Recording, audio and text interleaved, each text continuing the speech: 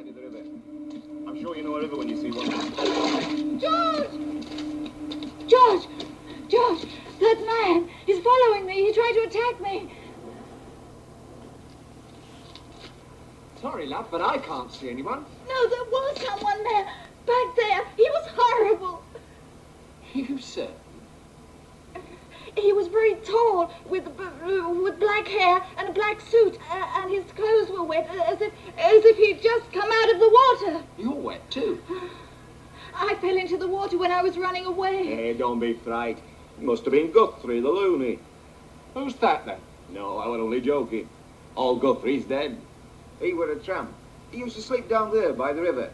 But then about a week ago, he drowned himself. Hey, it seems to have been a suicide. And now he's a ghost. I'm sure he wanted to kill me.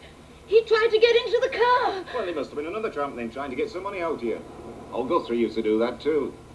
To every car that came along, eh? Come on now, darling. You were sitting there all alone and he frightened you, that's all. It was getting dark, more natural. Come on. I found out how to get your sister's house. Thank you. Bye.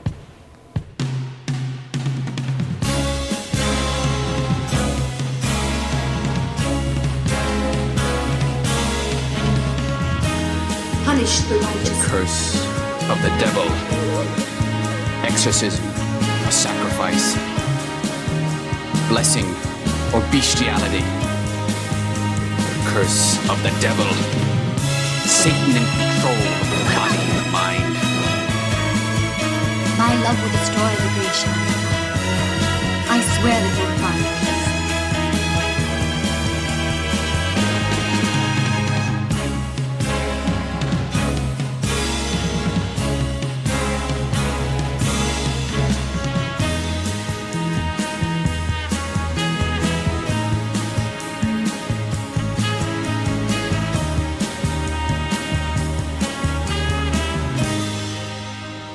Hello and welcome to the Naschy Cast. Tonight we are doing Beyond Naschy again.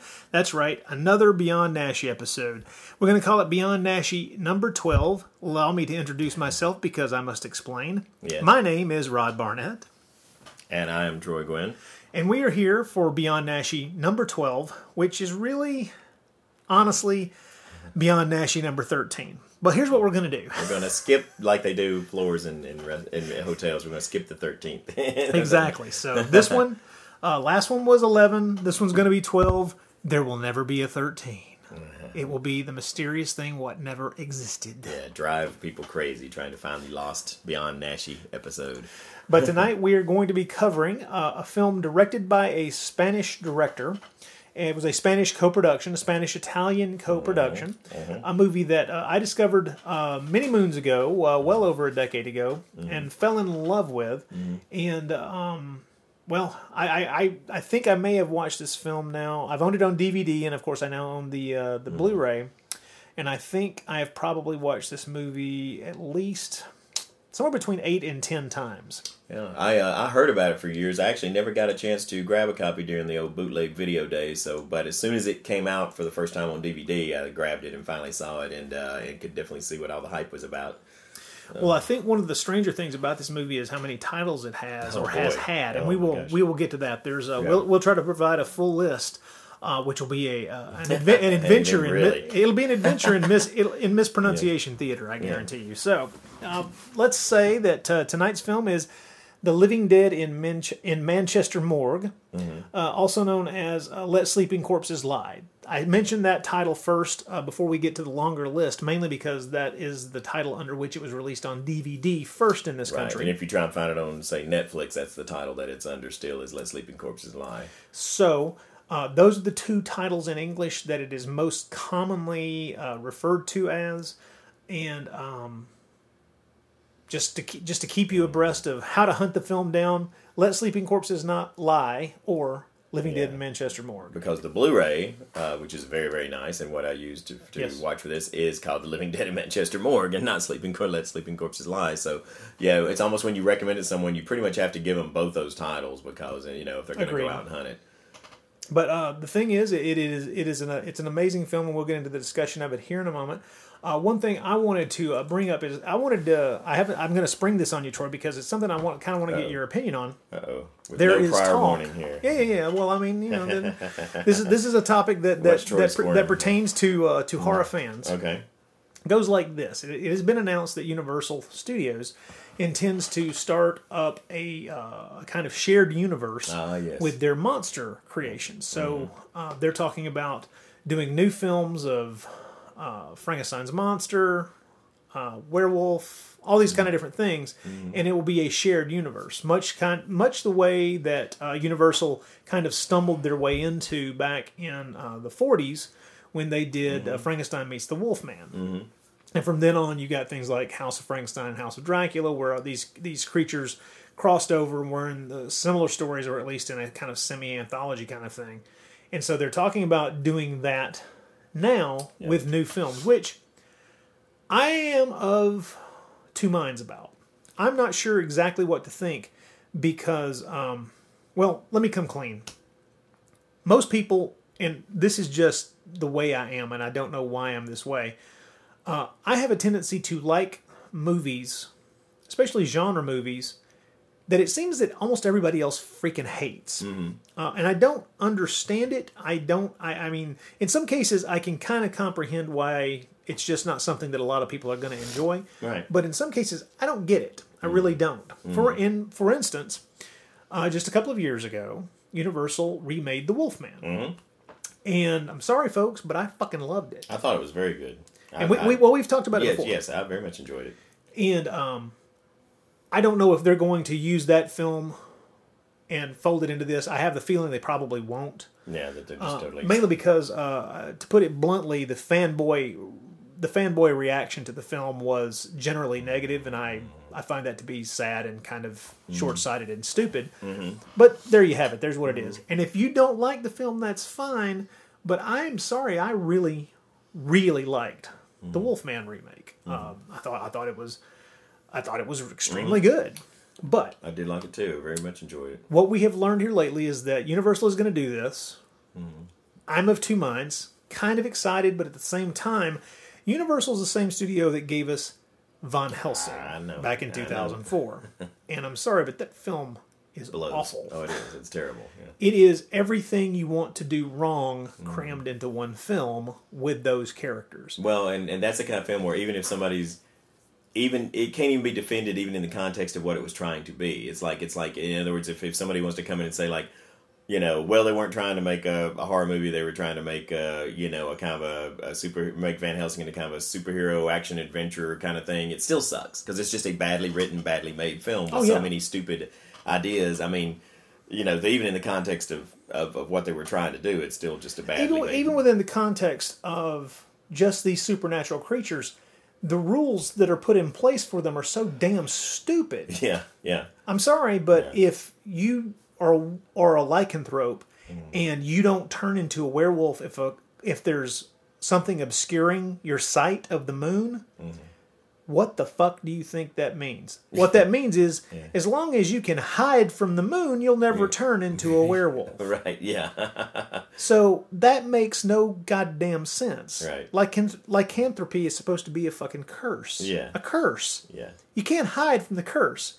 It comes no matter what you do. It's like to put it in a slightly crude way, but hopefully not a misogynistic way. It's like a woman hiding in the bathroom for a week, thinking that's gonna keep her from getting her period. Yeah. I'm sorry, but no, that's not the way it's supposed to work. Right. Yeah. And Van Helsing, it's as if the people who thought that the movie was a good idea also thought that the best version of Hercules was that series in the 90s. Yeah. Folks, let's raise our eyes. Let's look toward the horizon and let's try to get a little bit better than that. Yeah. I'm not saying it's horrible to want to do something in that vein. Right. But don't pretend that what you're making is going to be serious, is going to have gravitas, or is going to be the kind of thing that makes people go, wow, that really got to me. Because it ain't. Yeah. It, at best, can be an amusing little thing. Yeah. And remember, Van Helsing is the movie that introduced us to vampire baby water balloons. Yes, the vampire baby water balloons. Yes. Oh, and the crossbow of infinite bolts, and nevertheless. Yeah.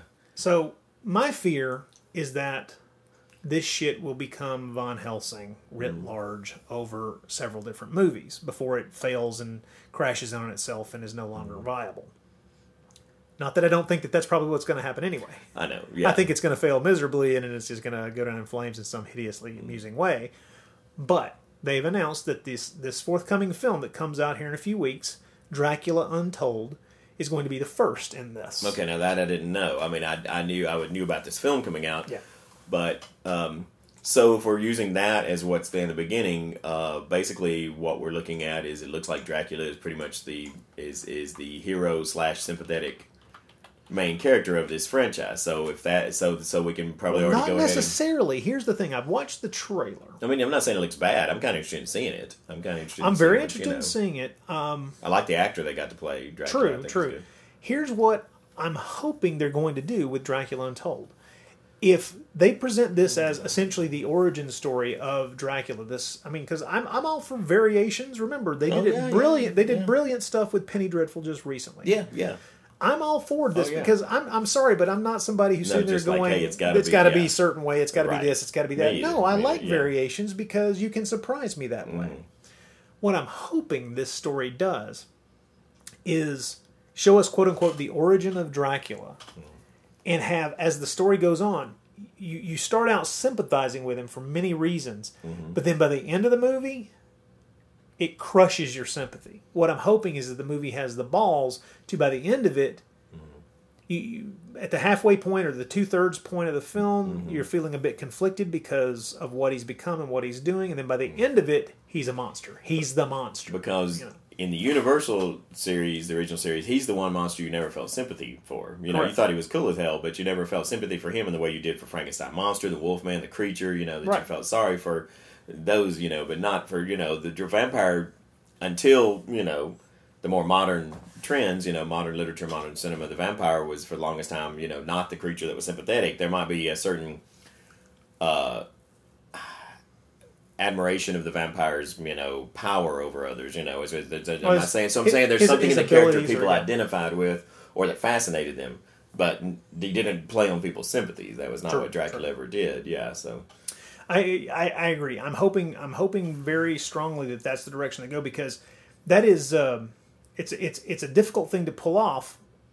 Well, no, actually, it's not that difficult a thing to pull off. You just got to commit to it, which is take a sympathetic character and turn him into a monster. Yeah, that can be fantastic, and it gives you the capability to, in future stories, if this is going to become some shared universe, for there to be this way to try to appeal to the character, to try to elicit some kind of emotional response from him other than, the monstrous side of him. Yeah. And that could be interesting. I'd like to see, I'm hoping, but we'll see. I guarantee you right now the movie will get horrible reviews. The general horror movie fanboys who this movie in a lot of ways is kind of geared toward will despise it. And it'll be just like the Wolfman remake all over again, and I'm okay with that. I don't mind it. It's just if it weren't so predictable, it'd be great. if the reflexive knee jerk hatred of whatever new thing comes along wasn't so. I mean, it's the thing I've complained about before, probably on this podcast, which is the thing that tends to kill genre stuff. Is not whether or not it catches on with a larger audience outside of the people who it's geared toward to begin with. It's whether or not the people who it's geared toward to begin with run it down and just destroy kill it in its cradle, because they just, I know. That's always the... I'm not saying it's going to be good. I'm saying, fuck, give it a try. Yeah, give it a shot. So I assume your overall question to me was, what are your thoughts? What are my thoughts? Do you think it's? I like I say, I'm of two minds. I don't want it I don't want to go Von Helsing. Please God no. If so, I'll rip it from stem to stern. But I also, there's a part of me that really hopes for something kind of neat, because I'd love to see House of Dracula. A new version of House of Dracula to a certain degree, or House of Frankenstein. I think it'd be great. I'd love to see a new screen Frankenstein. I think it'd be amazing. I mean, I love so many different versions of those tales. Yeah. I'm always up for a new one. But well, you put my mind at ease a little bit, or just by the fact that I didn't realize that this new Dracula was considered part of that, because they apparently had not come clean about it until just a few weeks ago. I see. There'd kind of been questions, and people weren't sure. So. Well, when the news broke that they were planning to do this, as far as that they were coming to this idea of this shared universe. I mean, I immediately sent the link, to all the genre and horror fans that I, knew around Facebook, and it was just kind of a group thing. And basically in it, I said, boy, this has the potential to be so awesome, but will probably not be, And but at least I gave it that. I said, I'm going to be interested to see what they do with it. And most of the responses I got were, "Oh, this is going to be shit," this will be terrible. But because let's be honest, because that was a bunch of fanboys. Yeah, but you like I said, you put my mind at ease a little bit, because you didn't say the word that I thought you were going to say when you were talking about your fears for it. I thought you were going to reference the Mummy films, the most recent. God! But see, because what my fear is, you're talking about your fear is going to be Van Helsing. And my fear is not these executive suits saying, "Hey, let's make another Van Helsing," because I don't think Van Helsing was all that successful. Unfortunately, what was successful were those Mummy films, and that's what I would be afraid to be saying. Like, man, that's when we knocked it out of the park. We've got to get what's his name back in here to direct it, and I hadn't thought about that, but you're right. And thinking but I mean, honestly, if what you're saying is true about this Dracula being the first, it doesn't look like that's the feel that they're going for, and that encourages me. I'm like you. I don't think it'll be successful enough that they're ever going to get it off the ground. They might make one more film in the series, and then they'll give up on it. I would love to see it go far enough to finally see a Creature movie, because of all the talked about remakes, that is the one that I've always been kind of the most interested in, mainly because of all the names that have been attached to it over the years. Have been some very powerful, some people. Well, I mean, they were talking about having back in the John 80s. Landis and Guillermo del Toro. There was talk back in the 80s when they first started kicking it around that Jack Arnold would direct the remake. No, I forgot that. Yeah. Which was something that went on. And then after they said, okay, well, no, he really couldn't direct it, he was still on board when Carpenter was talking about Carpenter, yeah. I mean, it's like so many names have been attached as possible, and it's just never gotten off the ground. And so that would, and like I said, it probably will never get far enough. But I would actually like to see what somebody would do with a modern, version of the Creature. But I'd love to see a Creature in the Black Lagoon remake. I mean, that film is such an iconic classic that I'd love to see, but I would love to see another take on the thing. It would be kind of neat. But I'm like, I know we agree this. If you're gonna launch something, if you're gonna try and don't go into it half-assed. I mean, commit yourself to quality. And don't do the usual Universal thing about how, it's like, well, we want to milk this franchise, but we don't respect the people who actually like it, so we're going to just kind of shit it out here in like a, in like a really, lousy kind of, where we're going to like, Well, that was Van Helsing. That's what that was. And yes, you're right. Those god awful Mummy films are the same way, because the Mummy films are remakes of the damned Indiana Jones movies. Sure, that's all they were. Yeah. That's what you want to do. I understand.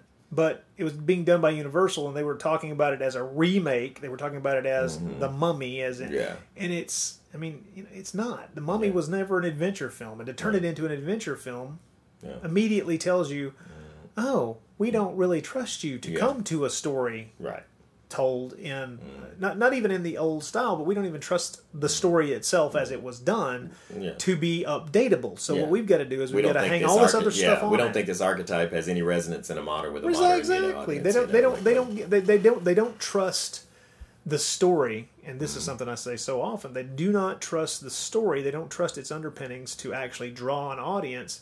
So they pile on. They place this thing upon it, another thing upon it, and they fill the screen with what they think the audience is hot for, whether or not that's good for the story they're attempting to quote-unquote tell. Sure. And I put air quotes around tell because often they don't manage to tell a damn story at all. No. But all right, I just wanted to know. Yeah, no, it's a very interesting. I'm glad to see that you're not falling into the. Oh, I'm not. I'm not just totally dismissing it out of hand by any means. Like I said, I'm going to give it a shot. I mean, like I said, I even before I knew that about this Dracula film, I was already wanting to see it. I was like, well, this looks like it could be interesting. It's like it could be not bad. I just want to know because, like I say, I hold out hope, but I don't know. I don't know if my finger crossing is going to elicit any actual positive things upon the screen. Yeah. Well, after having seen not one but two kaiju films that were not made in Japan, that actually had great respect for the genre, that are very well done in just the last 2 years with Pacific Rim and the new Godzilla, I'm like, hey, I can be surprised, I'm like, I can, anything's possible, so. Fingers crossed. Well, I wanted to take your pulse on that. So no, that's definitely. All right. Well, I tell you what, let's take a quick break, and then we will come back, folks, and we will dive headlong into The Living Dead at Manchester Morgue. There are a lot of podcasts out there that do science fiction, horror, and fantasy movies, but how many of them are done by somebody who's been watching this shit for half a century? Hi, my name's Terry Frost, and I do the Martian Drive-In podcast, a podcast where I look at silent films all the way through to movies from the second decade of the 21st century. I look at fantasy, horror, and science fiction, and talk about them, sometimes with a guest, sometimes by myself, but always with an eye to the stuff that maybe has slipped off your radar, if it was ever on your radar. So go to marsdrivein.blogspot.com or type Martian Drive-In Podcast into iTunes and enjoy a bit of decent genre talk. And keep watching the skies.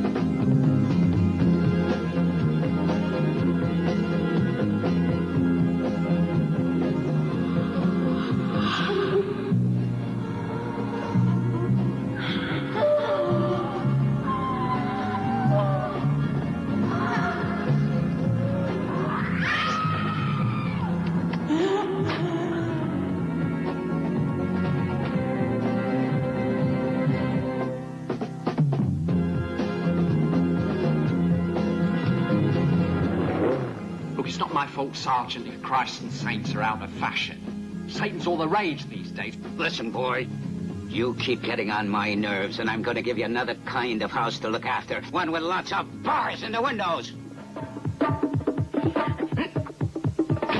We'd better reinforce that door. Take the lamp.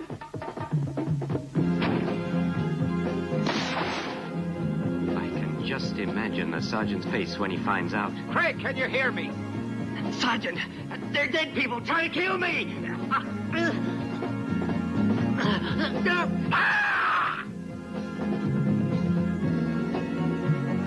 Message for you. Look, I know it sounds silly, but is it possible? I mean, could a film fail to catch an image for any reason? Well, a ghost, maybe.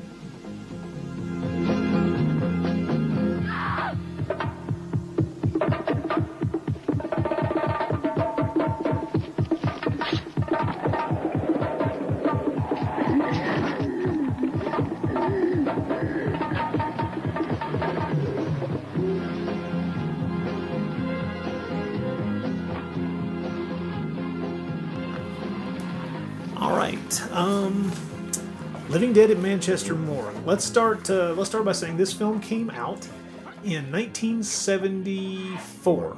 A magic year, 1974. Lots of interesting things. I'm going to have to let's run down the titles real quick. The various and sundry titles. Like I say, it was released on DVD over here first under the English title Let Sleeping Corpses Lie, which is a pretty good title. It is, yeah. And it's better known now, of course, as The Living Dead at the Manchester Morgue, or Living Dead at Manchester Morgue. But it is many other titles. Yeah, some of them are quite amusing. Well, yeah, let's go with the banal, The Living Dead. Yeah. Okay, The Living Dead. Boy, that narrows it down, doesn't it? And now the ridiculous. Oh, my God, yeah. Zombie 3. Zombie 3? That wasn't even the title. That's got to be a video title, right? I mean, it doesn't even make any sense. How about Invasion of the Zombies? Weekend with the Dead. Yeah, okay. Now that at least makes sense, but then it dives down even further, and it's. Oh, like, I know. I mean, okay, mispronunciation theater. Let's go with no profanar. No, I'm not even going to. I'm just going to translate it. Don't profane the sleep of the dead. Okay. Now, Which I like is sort of that. a variation on That's Let Sleeping Corpse. Yeah, I can see it. Yeah. That's not bad at all. Yeah. But here's a weird one for you. Yes, it is. Here's a title under which it played drive-ins in the 70s for years. The title it played under was Don't Open the Window. Which makes absolutely no fucking sense There's whatsoever. no reason for this film to have a title called Don't Open the Window. But it joins the vast legion of Don't films, which is the great trailer from Grindhouse, that made play on the Ho. And it's great because on the Blu-ray, all of the trailer radio spots and trailers, that are included are from this Don't Open the Window title. Don't. Yeah, that's just... Even sillier. Let's read a couple. Okay. The Massacre of the Living Dead. No, that's not too bad. It's not too. I mean, it's bad. generic, but it's in Weekend with the Dead, Brunch with the Dead. No, that's where Brunch with the Dead. Breakfast with the Dead. Here's the thing: Breakfast with the Dead and Brunch with the Dead. That just sounds like somebody was making stuff up. I don't think I can. You don't think until it ever I played see, it until you actually see a poster. Until I see poster. Yeah, because that's the trouble with IMDb is too many people get to I don't know about that. Because I'm sitting there thinking like, why not buttered scones with the dead? That'd be the British title. Would be. There's always room for Jello with the dead. What the fuck? What's all this then with the dead? Yeah, it's like this. What's all this then? What's all this then? What's all this then with No one likes a zombie invasion more than I. Yeah. Well, except for my wife. Yes. And some of her friends. Well, okay, most people like a zombie invasion more than I. But yeah. That's beside the point. But you're probably right. I mean, some of these things, like, come on, show me a movie poster somewhere that says "Brunch with the Dead," and I'll but yeah, I don't know that I can believe that one. But okay, let's let the title madness go. Let's let the sleeping titles lie. But then sometimes if you get the Blu-ray, what's funny is if you get the Blu-ray. The title card, I'm going to call it for living, is so obviously phony to begin with. Like, it's because, we've got the opening credits montage, and then just suddenly throws Living Dead in Manchester Morgue. That's basically like taking the logo from the DVD art, and just throwing it up there. So it's like very obviously not, not the title. But and I don't know the reason behind that. I would be curious to know, but it is quite odd. Hell, it could all be licensing things, and maybe in order for them, because like I said, it's called Let Sleeping Corpses Lie on Netflix. Maybe it was like, hey, in order to come out with this on Blu-ray, to get through licensing bullshit, we've got to give it the title. I mean, it could be as simple as that, or as complex as that.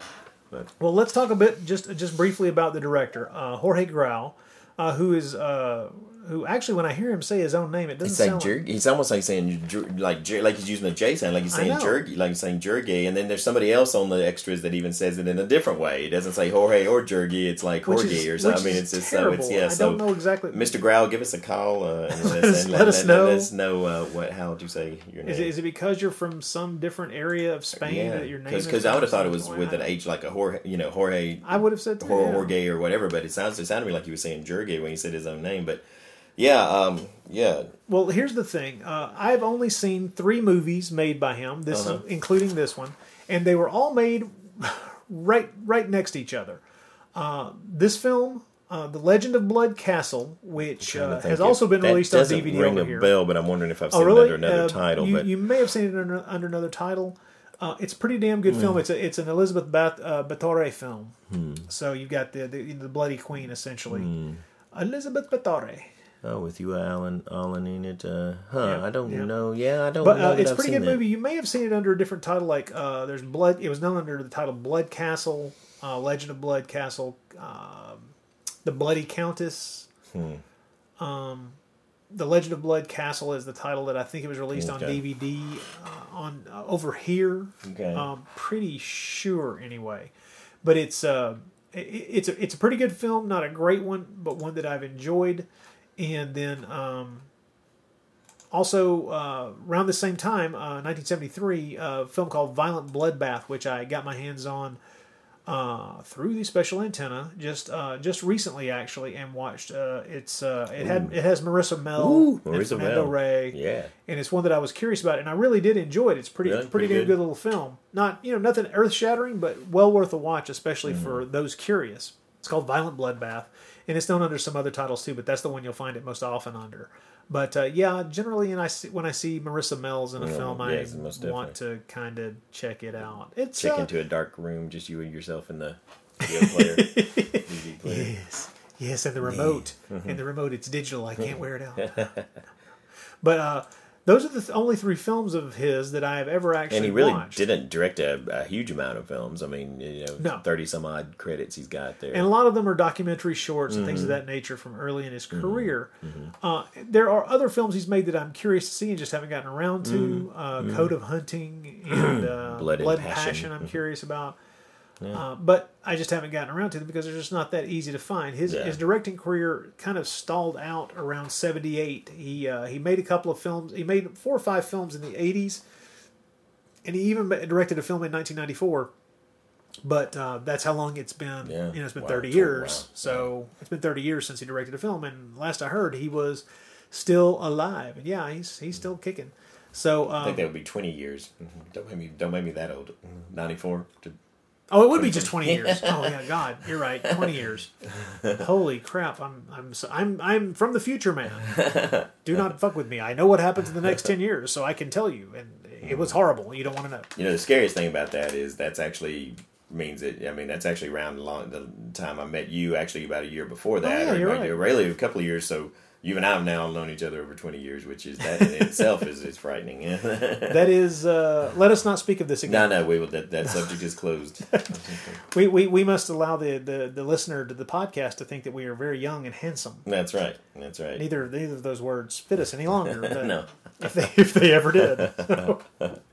But with this film, it's fascinating because on whichever, either the DVD release over here in the States or the Blu-ray, you will find interviews with the director, and Mr. Grau is very forthcoming about how this film came about, and it's that the producer was interested in making a version, his own version of Night of the Living Dead, but just in color. Yeah. And Grau and a few of the other people involved were like, well, we don't want to just copy somebody else's film. So what they did is they kind of copied it, but they did their own thing. Mm-hmm. So if you look, and sometimes if you squint real hard, you will see the outlines of some of the things that happen in Night of the Living Dead in this movie. Yeah. But what's neat is that at a certain point, it really does fly off in its own direction. Oh yeah. I think it stands very much apart from it definitely takes its own hint. Yeah, you're right. You're right. Some of the certain early things, the way they're set up, kind of have a little bit of that feel of Night of the Living Dead. But it's definitely not a derivative film by any means. No, but it is kind of amazing that's what pushed it. It's what we've talked about before. It's the thing I love about European cinema from especially the 70s and 80s.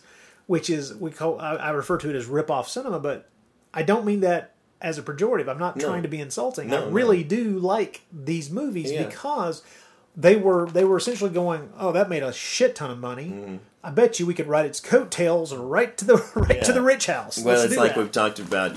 Sometimes they make the conscious thing of like, well, we're going to capitalize on this, but we're going to take it in a different direction. What I love, and of course we talk about what we love also, were the ones who probably all the time thought they were really making a by the numbers remake, but just because of their own culture, they make something like Nightmare City, make something just so totally insane and all the time thinking like but it's its own monster. Yeah, without realizing, thinking the whole time, no, we're still we're just doing a zombie.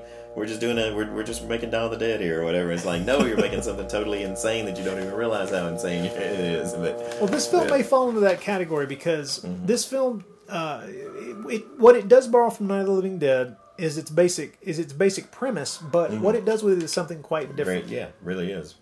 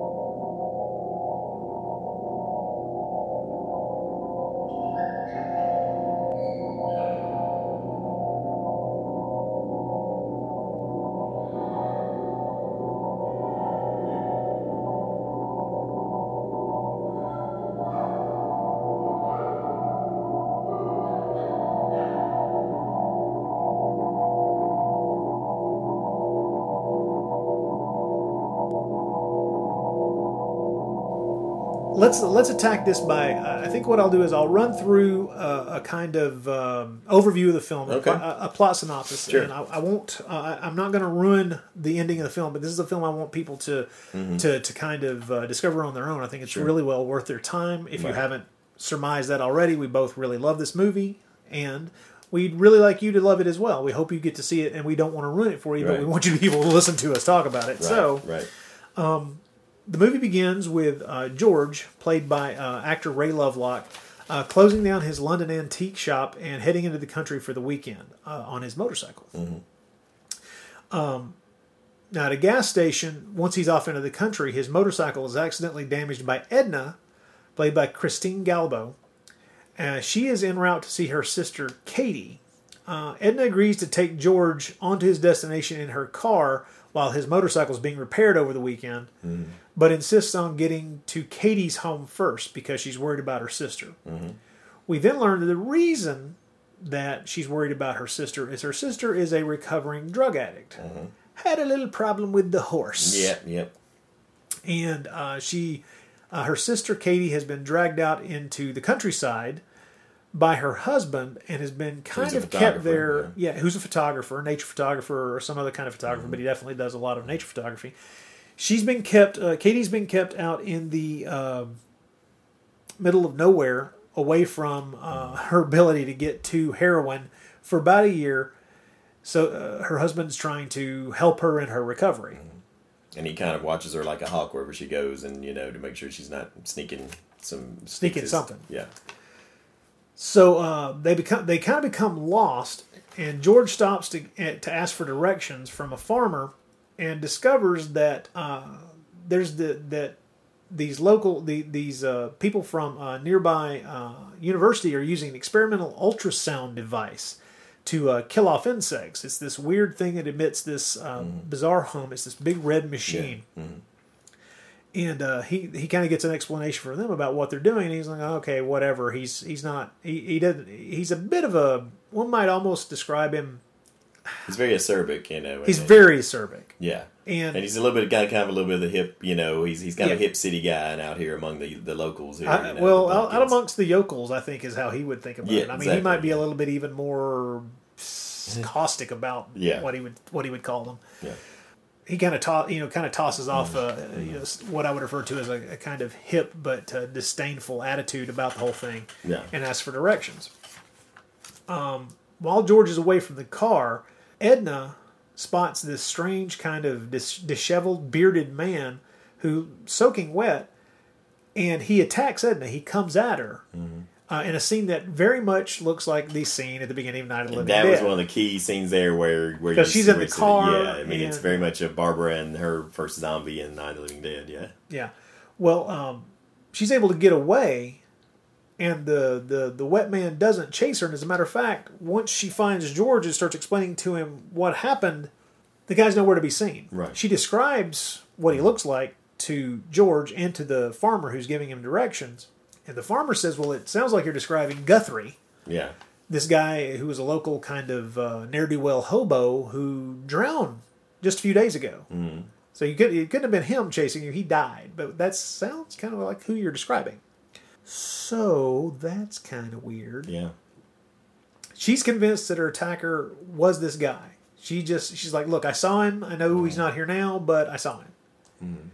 And what I love about this is that George doesn't believe her. Right. But he doesn't just dismiss it. He rattles off 3 or 4 different reasons why. Look, it's getting dark. Yeah. You're a little rattled. Maybe he's like, maybe the guy was just trying to get your attention. Maybe the guy couldn't speak. I mean, come on. He rattles off these things, and what he's saying is very plausible. But hey, we've witnessed this ourselves, so we're like, we know exactly what's going on. Yeah. I love that kind of thing. Yeah.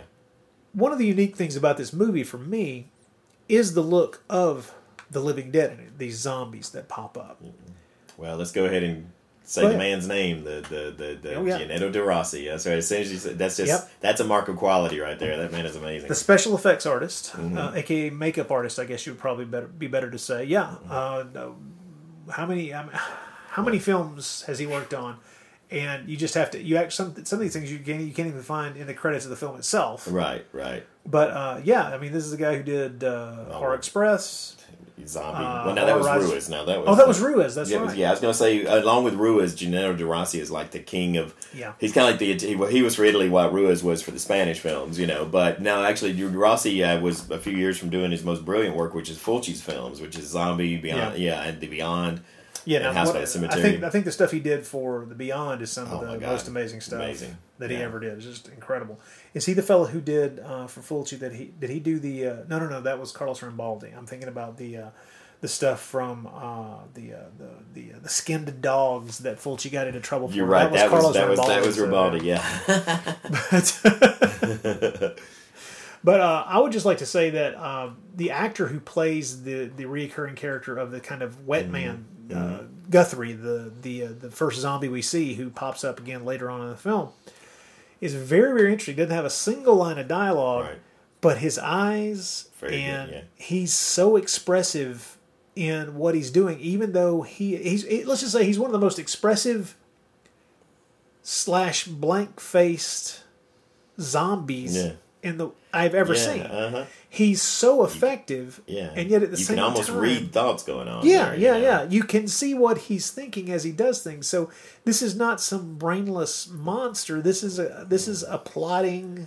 Well, we can go... obviously, some people we can go and get into it now, but about the nature of it. Because obviously, any zombie film, one of the things you're going to talk about is the nature of the zombies themselves. Right. What are they like? What type of zombie? And there's some things about these zombies that we don't see that are pretty unique. Yeah, completely unique. Because makeup-wise, I love the contact lenses. I love. Some people might have found them extreme. I think they're fantastic. I don't think it's extreme at all. The little shattered red contact lenses in their eyes, I think is a great touch.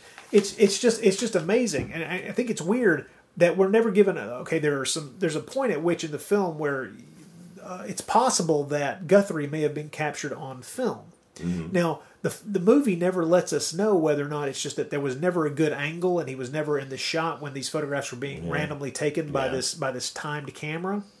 But what is interesting is that maybe he couldn't be photographed either. So maybe there's some other element to it as well. There's almost something ghostly or supernatural about it. Because here's something that some people probably have a problem with this. I didn't after I thought about it, after I kind of got used to it, because the fact that every time you see, Guthrie, the way he died was by drowning. Right. So every time you see him, he's wet. And Growl even says in the scenes in the extras and said so we always had to douse him with water before. Okay. Well, his character had died a few days before and it would have already been buried. There's no logical reason for him to be wet all the time, and it's almost like he's that way because that's the way he died, which makes him sort of more ghostly. Because we're kind of thrown a scientific explanation for why these zombies are here. Yes. But at the same time, there's this other side of them there that, to me, some people might... The movie mixes things. Yeah, some people might say, well, it makes no sense that he's wet all the time. But to me, I thought that was kind of a neat touch because I thought it kind of made him a little more of, like I said, he's almost like he's a ghost at the same time that he's, And it's also as if he, the Guthrie character, is some kind of leader. Which is very interesting. It's not something that you would see again, I'm going to say, until Romero's Land of the Dead, where you had a character, a kind of lead zombie that in that film it's presented as these other zombies are following him just because he's in motion. Right. But in this film, Guthrie seems to be someone who is the only one we see demonstrating an ability to wake other dead bodies up. Yeah, and the way he does it is fascinating. Again, something we've never seen in any other film is there's a zombie laying in a coffin, or a corpse laying in a coffin. He gets some blood off the wall that's dripping from somebody that's been killed, and a living person has been killed. And he goes over to him and he touches their eyelids with the blood. It's almost like a spiritual ritual that brings it. It's like some kind of bizarre ceremony. Yeah. Yes. It's so neat because you could think of these, and it never bothered me at all that these are essentially unanswered questions because the film just presents them as this is how this is happening. It presents it in a matter of fact fashion. It doesn't allow you time really to ruminate on it, because the point of almost what to is the point happening... to make you wonder, is it really the scientific thing that George thinks it is that's making all this happen? Is Right. it or is it not? Just like in Night of the Living Dead, and I think that's another element Right. that Tiff and Night of the Living Dead is in Night of the Living Dead. We're throwing little clues as to what maybe is happening, but we never know for sure. We never know for sure. Now, here's another aspect of the film that I think that is really, really interesting. Even the first time I watched the film, I realized that this movie is going way out of its way to draw our attention to a kind of life out of balance. Yeah. I don't want to say Koyaanisqatsi. Even with the opening montage is kind of a actually the opening montage is kind of a Koyaanisqatsi kind of thing. It's the kind of thing where you're looking at it and you're seeing the opening credits montage, as we're getting the credits and we're watching George drive his motorcycle out of the city and into the country, because the rest of the film takes place completely in the country. Right. We are shown pollution and filth and decay and all these hideous dead things, rats and garbage piles and all this detritus of human existence in the cities, and how hideously polluted everything is. And then once you're out in the country, it's like a breath of fresh air. And as a matter of fact, he emphasizes this by having George, as he's driving along, it's kind of cool. It looks to be like the fall, really, because it's kind of cool. Mm-hmm. So he's got on a coat, and he's wearing a hat and a muffler or a scarf pulled up over the lower part of his face. And at first you're thinking it's because it's cold. But once he's outside the city and in the countryside, very pointedly, we see him just tug down the scarf from his mouth and kind of breathe open mouth and really take a really strong breath of air once he's out in the country. Once again, pointing toward the reason he was probably had this pulled up over his face was just because of the stink, or because of the pollution, or because of the car exhaust, which were shown again and again and again. Oops. Fascinating, because he's going way out of his way. Grau is going out of his way to show what we're doing to the environment, what we're doing to the air, the earth. And we have this... And the water, especially the water. And we have this scene of this completely naked woman, like as the 70s fad of streaking or whatever. Right. And it's great because, and it's interesting because it's the only bit of nudity in the whole film. I know. But she's like running naked through the streets, but it immediately cuts to people just up in a double-decker kind of a British bus, just looking off with absolute, and almost as if they're looking right at her and not reacting at all. Just people just looking with this kind of bland, empty, staring out of bus windows, and so I thought that was just cool. taking the bus ride home or whatever. Yeah, you would expect the juxtaposition of a film that starts off in the city and ends in the country to show that there be a point to that. In other words, there's often a bit of sometimes over obvious symbolism of going from the city to the country, with the country being shown as the more positive or the more spiritually cleansing, or the to put it just in stark terms, dirty versus clean. Yeah. And in this film, that is presented. It's presented that way. We're looking at the filthy city, packed with people and just disgusting with all this garbage and stuff. Then you get into the country, and it's beautiful. It's lush, and it's green, and it's just lovely. But we're once again, over and over again throughout the movie, we're being shown man interfering with nature in different ways. Yeah. And I think it's funny. You think about these two characters who don't really become Edna and George don't really become a romantic pairing, because things are happening so fast. There's no time for that crap. Right. There's no time for the two of them to, have that quiet moment together where love blossoms, or at least affection. No, for the most part of the story, George a bit of a dick. He is, but when the chips are down, he comes through, and that's one of the neat things about his character. In a way, it kind of reminded me a little bit of the guy from The Hanging Woman, the main character of The Hanging Woman. How he's can be very callous and cad, and like I said, kind of sardonic.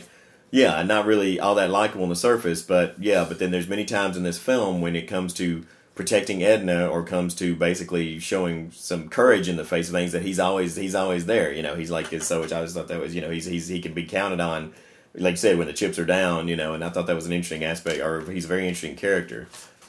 But talking about with the zombies too, we should say right here, like, this is not a zombie horde movie. I mean, it's like for whatever, whether it was budget or intentional with the story, there's not a lot of zombies in this, and so I think that's what makes the fact that they are more so interesting as zombies. You don't really notice it or you don't think about it. It's not a detriment because they make the zombies themselves. One thing we should say about them too is that they are they're very powerful. And zombies aren't always like that. A lot of times it's zombies overwhelmed by sheer numbers, but they're not depicted as being individually physically powerful. These zombies actually have super strength. They're actually more powerful than your average human. And one of the more interesting things is, okay, I have always for the first few years I knew this film, I didn't concentrate at all. As a matter of fact, I let kind of the details in the movie that can point to a possible supernatural explanation slide by me, because what fascinated me about this was that I wanted to concentrate on that the movie gives you this scientific reason. Yeah. These corpses the recently dead are walking around and attacking people and eating their corpses, eating other people, other living people, because of this ultrasonic machine. Because man is interfering with nature. It was made to destroy insects. And I love this, man. This machine is awesome. It's just such a let's big first, red revolve rotating. Let's point out that the lush countryside, the beautiful fields. Oh my God, it is just absolutely beautiful. This is by the way, the Blu-ray shows this off to great effect. Yeah. It is a truly beautiful film. It's beautifully photographed, beautifully shot. There are a number of almost every location that it's shot on, and even the sets that are the ones that have to be sets are absolutely lovely and wonderful. They're colorful. They're well photographed, and it's really the scene of the attack when those photographs are being taken. That's an idyllic setting. I mean, it's just a beautiful. Like there's this little stream, and there's that waterfall that you can see off in the background, off to the left. And there's just so much beauty in this. And when we're introduced to this giant red ultrasonic insect killing machine, it's this big red thing sitting in this beautiful lush green field. And worked on by these guys in these white lab, kind of like white suits, that made you think of like the Crazies or something, or there's no way to get around that. There's this giant man-made red thing fucking up this beautiful green hillside. That's. I mean, there's the contrast couldn't be more stark. If they tried, and I think they are trying, obviously. So it's one of those things where the director is drawing your attention to something, even if you don't catch it consciously. In the first few times I watched this movie, I didn't think that hard about it. So it's not something that. You go, oh, okay, big giant red machine. Because the machine looks like a normal piece of farm machinery. Right, exactly. That has been I mean, it doesn't look odd or strangely built or anything like that. Yeah. It looks right. It looks like something that would be a piece of machinery. It doesn't look jerry-rigged or pieced together like something out of a post-apocalyptic film. It looks right. Yeah. And so it wasn't until I got to thinking about the odd use of color in different parts of the movie that wait just a damn minute here. There's a reason it's a giant red machine instead of, say, a giant blue machine. Yeah. That's a striking contrast, and there's a reason for it.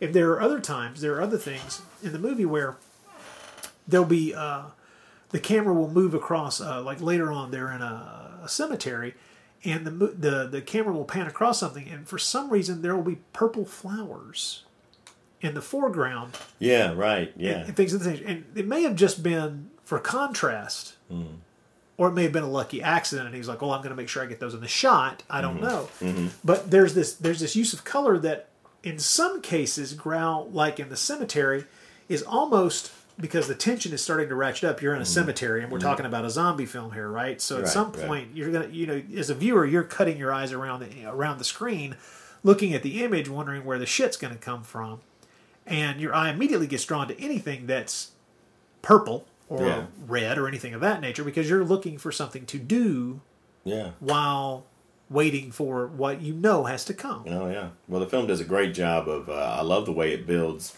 It really builds an incredible atmosphere. Well, I mean, I think the film is, it's a creepy film, and it has, if you let it take you, along. It's and get into, if you're, get into the atmosphere of it. The things it does with blowing, like wind blowing through trees, and I mean, it just has a great sense of menace because really, this is a gory film, but the first bit of extreme gore doesn't happen till about an hour into the film. I mean, this film really does a very nice build up with, and I love the way some of the things he does with camera are real significant too. Like people often in the film hear something before they see it, and the camera does a thing of kind of zooming in on them almost to right up to their ears, and kind of then pulling back as they turn to face, as they hear the sound. Yeah, as they hear and turn toward it, trying to find the origin of the sound. And the pulsing sound of that machine a lot of time is worked into scenes, even sometimes when it's not necessarily that they're really hearing it. It's used also as something to build tension, that sound that machine makes. And I love the way that some scenes start with a still camera where you're just looking at some location. Then it starts to move and you realize suddenly you feel like you're looking through, like it suddenly becomes from just like, you think it's setting a scene, and then it'll start to slowly move in a way that makes you suddenly then feel like you're watching through someone's eyes, that you're suddenly looking through somebody's perspective. Well, Growl, sometimes subtly and sometimes in a way that is kind of shocking, the cleverness with what he does, because he's very good at framing his shots, and he's very good at knowing when to move the camera and how to move the camera. He's really good at knowing when to start with a master, and instead of cutting away from it, slowly as the scene plays out, push in. Slowly get you closer to the characters. And in a way that gets you more and more intimate with them. And he's also very good at, and he does this more than once in the film. One of the most interesting things you can do in a horror movie is to introduce a threat, but show the audience the threat before the characters are aware of the threat. Yeah, you're right. And the most brilliant time he does this is in the sequence in the hospital later in the movie, when we have George and Edna go up to an elevator and push the button waiting for the elevator to come up. Then suddenly the shot is from inside the elevator as the elevator rises to their level, and we see them waiting for the elevator, waiting patiently or semi-patiently for the elevator to arrive. But we see behind them what they haven't seen yet, which are zombies creeping up the hallway. I think it's actually Edna and the doctor. It's Edna and the doctor. You're right. Which I know exactly what you're talking about, though. It is really great the way. But it's wonderful because it's an odd. Is it? I'm sorry, I'm doing it to you again. But is it her sister and the doctor that in this scene, or is it Edna and the doctor? No, I think the sister's. It doesn't matter. But yes, I know what you're saying. The point is that the shot is. It's brilliant because the characters are unaware, and that tension just starts to ratchet up because you know what's behind them. Know what's behind them, and you know that it's about to start going down. And it's brilliantly done because it pushes you into their place. It's that classic moment where somebody in the theater is going to go, "Look up behind you! He's behind you!" you feel that impulse to squirm. Your sphincter tightens up. You grip the armrest. You break out in a cold sweat because oh hell, they're right behind you. It's brilliant stuff like that. And there's so many instances in the movie where something happens. There's a neat trick they play later on where we're shown a zombie getting hit by a car and knocked into the floor, knocked onto the street, and it's at night. And later on, another character comes up and goes over to it, and we already know as the audience. Okay, well, no, that's just that's the crushed zombie. She ran over. Right. She ran over that earlier in the car, but it turns out that we're wrong. Yeah. They pull a quick one on us, and it's not the crushed zombie. Yeah. And it's things like that are throughout the film. That are they're beautiful little things. They don't draw. They don't scream directorial genius at you, but they are, because what they are is they're the kinds of things that you didn't have. You don't have to tell the story that way. Yeah. There's a dozen different ways to have filmed certain different things. The whole thing with putting the camera in the elevator. Yeah, that's an ingenious idea, but that's not something that everyone is going to think of, or no one. It's a genius move and it's very clever. And the moment you see it, you realize, oh, I can't imagine a better way to do that. Yeah. But I could think of 5 other ways to do it. They wouldn't have been as good, but they're extreme. Now, also, you drew attention. You mentioned earlier the sound design. Yeah. Yes. This is a movie that really, especially in the first 2/3 of the movie, before all hell breaks loose. Right. The movie builds brilliant atmosphere in a lot of different ways. We talked about how beautiful it is, but the sound design, the use of sound, even in the opening credit sequence when there's no dialogue, there's nothing but we're watching the pollution in the city and the garbage and the things like that. Even then, the movie's working on you in subtle ways with the sound design. There are more than you mentioned earlier. There's more than one instance in the movie where we hear a sound before the characters on screen do, and then when they notice it, it becomes what drives the rest of the scene. Yeah, that's wonderful stuff. But there's also a lot of little subtle stuff, as you were speaking of earlier, that kind of get under your skin or kind of point you toward this being a more tense thing that it might necessarily have been without those sounds. And I think that it's I always thought that what Fulci did with sound in Zombie and The Beyond was like so incredibly innovative, but this film was made about 5 years before Zombie. I think this film was a big influence on Fulci, what he did with sound, and I don't know of a film before this, horror film, that did this kind of thing, what it's doing, where you're hearing, you said this mix of like, sounds that shouldn't be there, like, that sound like, but build just such a tension there, and I think it's a pretty amazing use of sound. I don't know if it had a precedent really before. Well, I don't know, but there's kind of this bizarre, distorted, kind of underwatery sound every time Guthrie's on screen. Yeah. Like you're hearing water drip.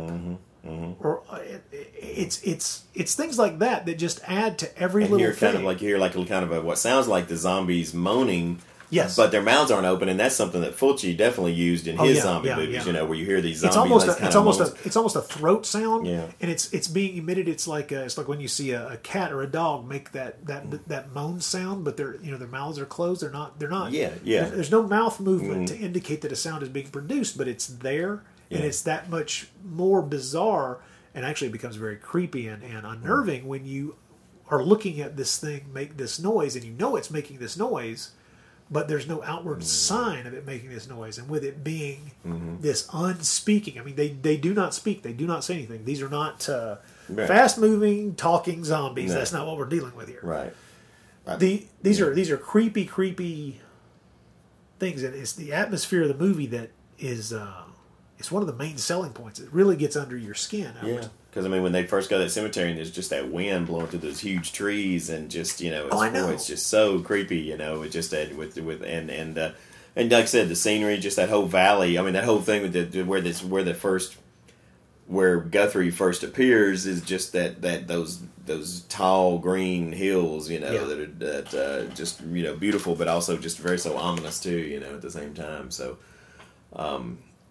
I'll go ahead and say here that if any, I know most of the idea behind our Beyond Nashies are usually, Spanish films that were somehow had a connection to Nashi, and I think we got so eager about doing this that I realized. So if anybody's out there waiting to call us out on it, or if you're looking for the connections to Nashi, there actually aren't any in this film. I couldn't find a single one. I know, and I finally got to look at the cast, I was like, oh, there really aren't any connections to Paul Nashi, and so y'all will just have to forgive us. We just really wanted to do this film, so.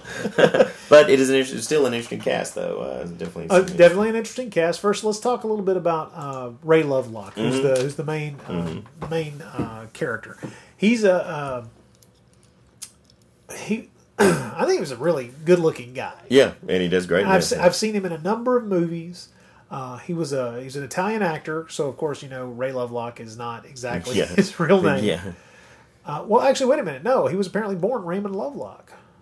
Well, I'll be damned. He got an English father, so that is his name. Okay, so there you go. So call me wrong. Well, this is the first time we've ever dealt with an actor who was in Fiddler on the Roof. Mm-hmm. So probably the last time. But probably I would have to say the last time, but. I know him where I know Ray Lovelock from primarily. before I saw this movie, was in a number of Italian crime movies. Violent City, which is one of my favorites. Live Like a Cop, Die Like a Man. Let's see, Almost Human, which is an amazing film. Really? If you've not, have you ever seen Almost Human? No, I've not. Oh my lord, Thomas Milian.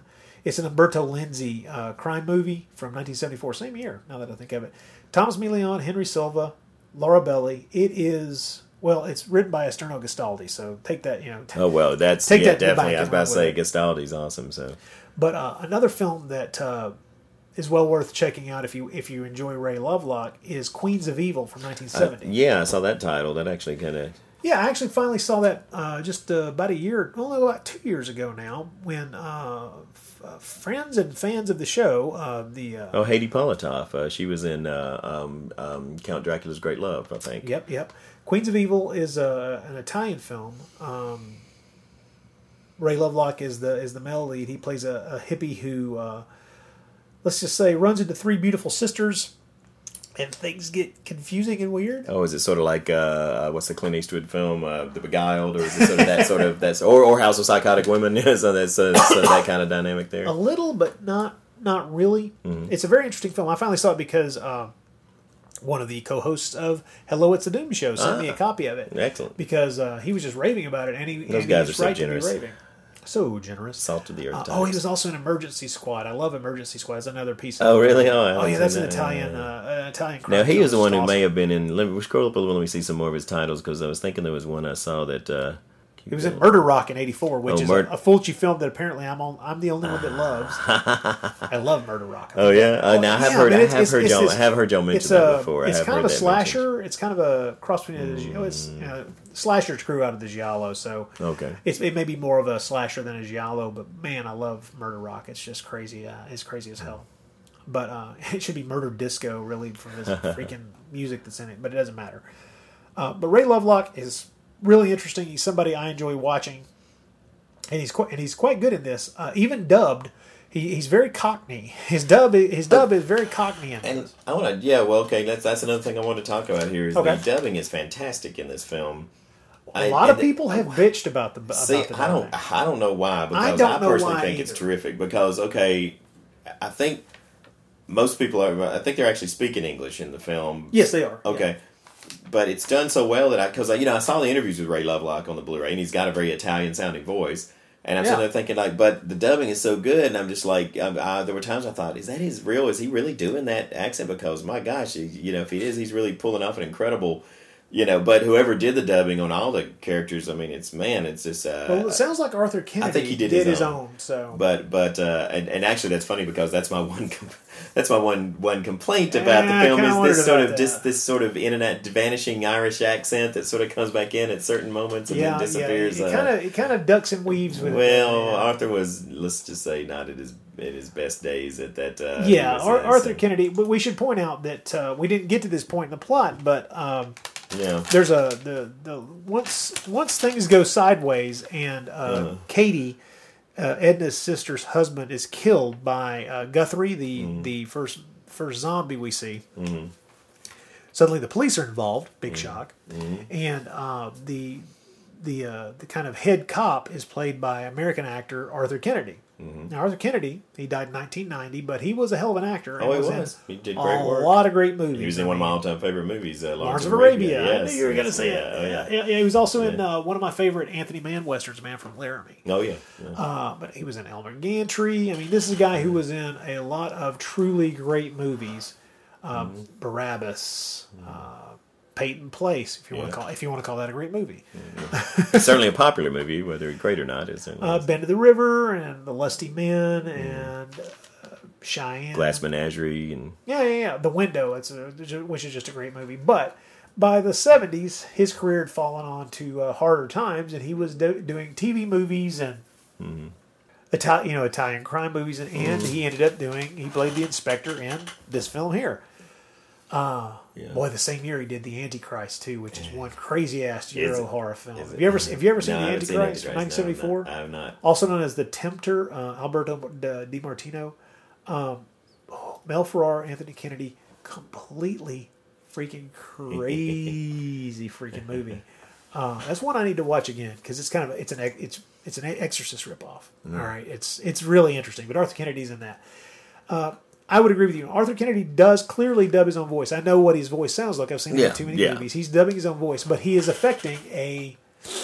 Was it Irish or Scottish? It sort of varies. Supposed to be Scottish. Yeah, varies from scene to scene. I think And so it's most of the time it's okay, but there are times when you're like, okay, wait a minute. I'm not sure.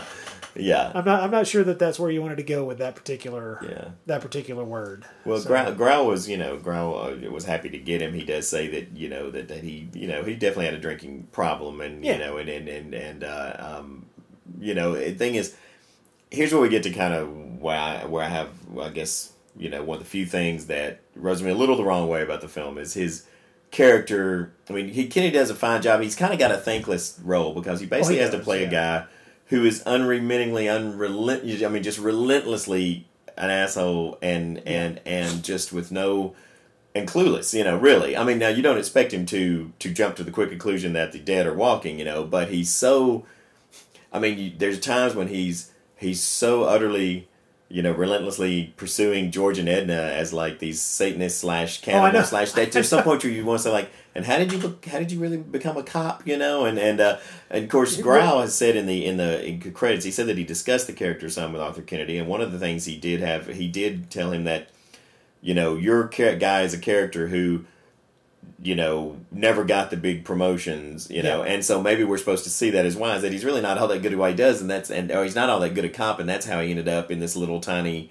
being the head cop in this little tiny town or something. And he's so quick to jump to conclusions that he's so frustrated. With so clearly, I mean, he says it all. He almost says it verbatim. It's I freaking hate you because you're a long-haired hippie freak. I mean, he just might as well be bashing him with a bat. or dousing him with a freaking water hose. I mean, it's that blatant. He really hates him. I mean, and this character, I would almost say that of all the characters in the movie, his is painted with the broadest brushstrokes. He is, and he's essentially just a fascist in a trench coat. I mean, that's really all he is. And it's interesting. The movie very smartly, the script never gives you a sequence where you as an audience can say, okay, that's ridiculous that he no longer believes that there are zombies. The movie never presents his character with enough evidence he doesn't see with his really own believe it eyes. at all. To where, right. Never, at no point does he see anything that cannot be rationally explained. And I think that's great because that's the only way to make a character who's got to be that dickish and that completely contrary to the facts that the audience knows work. It's the only way they'll work. And they do a good job. The film does a good job with giving you that. But at the same time, there's more than a few times in the movie when you just want to go, you fucking asshole, you're going to get everybody killed. But he's interesting, and it's fun to see him. The female lead is played by Christina Galbo. Well, I hope I'm saying her name correctly. She's a Spanish-born actress. And quite a pretty lady. Did not have a very long career, but she was in some interesting films. She was in The House That Screamed. This is the one. I knew one of these people had a film on their credits that I just have to see for the title. She was in a film called Suffer You Prick. I know, from 1987. That's the most awesome title ever. So I know, I saw that. And I knew I was going to bring it up. I didn't know if you would. I couldn't remember who it was in the film. Once we got to it, I couldn't remember which one of the cast members was in it. And I thought it might have been Ray Lovelock, but she was in a film called Suffer You Prick. That's pretty awesome. which is great. But you were talking about, what was another one? Oh, she was in House That Screamed, which is... which I still have not seen. Really? But I see that mentioned so many times on our cast list. It's probably one that we need to cover as a Beyond Nashi at one point, because in a lot of ways it is it's kind of the first of kind of the modern Spanish horror that started and really flowered in the 70s. In a lot of it came out, the year right after Mark of the Werewolf. Right. So it's a film that, in a lot of ways, kind of paved the way for a lot of things that came after it. And it's the director is a guy who also made years later he made Island of the Damned in '76. which is another film worth checking out. So House of Scream is probably a movie we ought to check into. Yeah, I'd like to see it, because I do see it come up a lot. And I thought a lot of times, got John Mulder Brown in it. Yeah. Well, Lily Palmer. And it's it has a few faces that we'll recognize. It's got Victor Israel, of course, who we haven't talked about in a number of... We haven't talked about Victor Israel in a while. No. We haven't seen him in a movie in a long while, but he's in that. But Christina was not in a lot of movies. She's got roughly 30 some odd credits, and her career kind of stopped being anything big in 1980. She did a couple of more things in the 80s before. I guess it was almost a semi-retirement when she did "Suffer You Prick." So maybe she's like, I can't top this. This is my masterpiece. This is the end of it. This has to be the end of it. Oh my God! But you're right. She's a beautiful woman. She's a beautiful woman. She's most effective when she's being harassed and is terrified. She's very good at conveying fear on the screen. No problem there. But I don't think that she was the best actress. I think that she was okay. She got the job done. Yeah. And there are certain scenes where she's very effective. Like I say, I think she's very good at playing. She's a pretty decent scream queen. Yeah, she's pretty good. But beyond that, I don't know that. I think that there's a reason her career wasn't particularly long and deep. Yeah, I agree. And boy, that may have been the wrong phrase to use. I'm trying not to sound quite so misogynistic, but you will suffer, you prick. I will suffer. You're right. I'll suffer you. Oh Lord! But I mean, she was also in What Have You Done to Solange? Yeah, that I have seen. Which is a truly great film. So, not a bad cast at all. Yeah.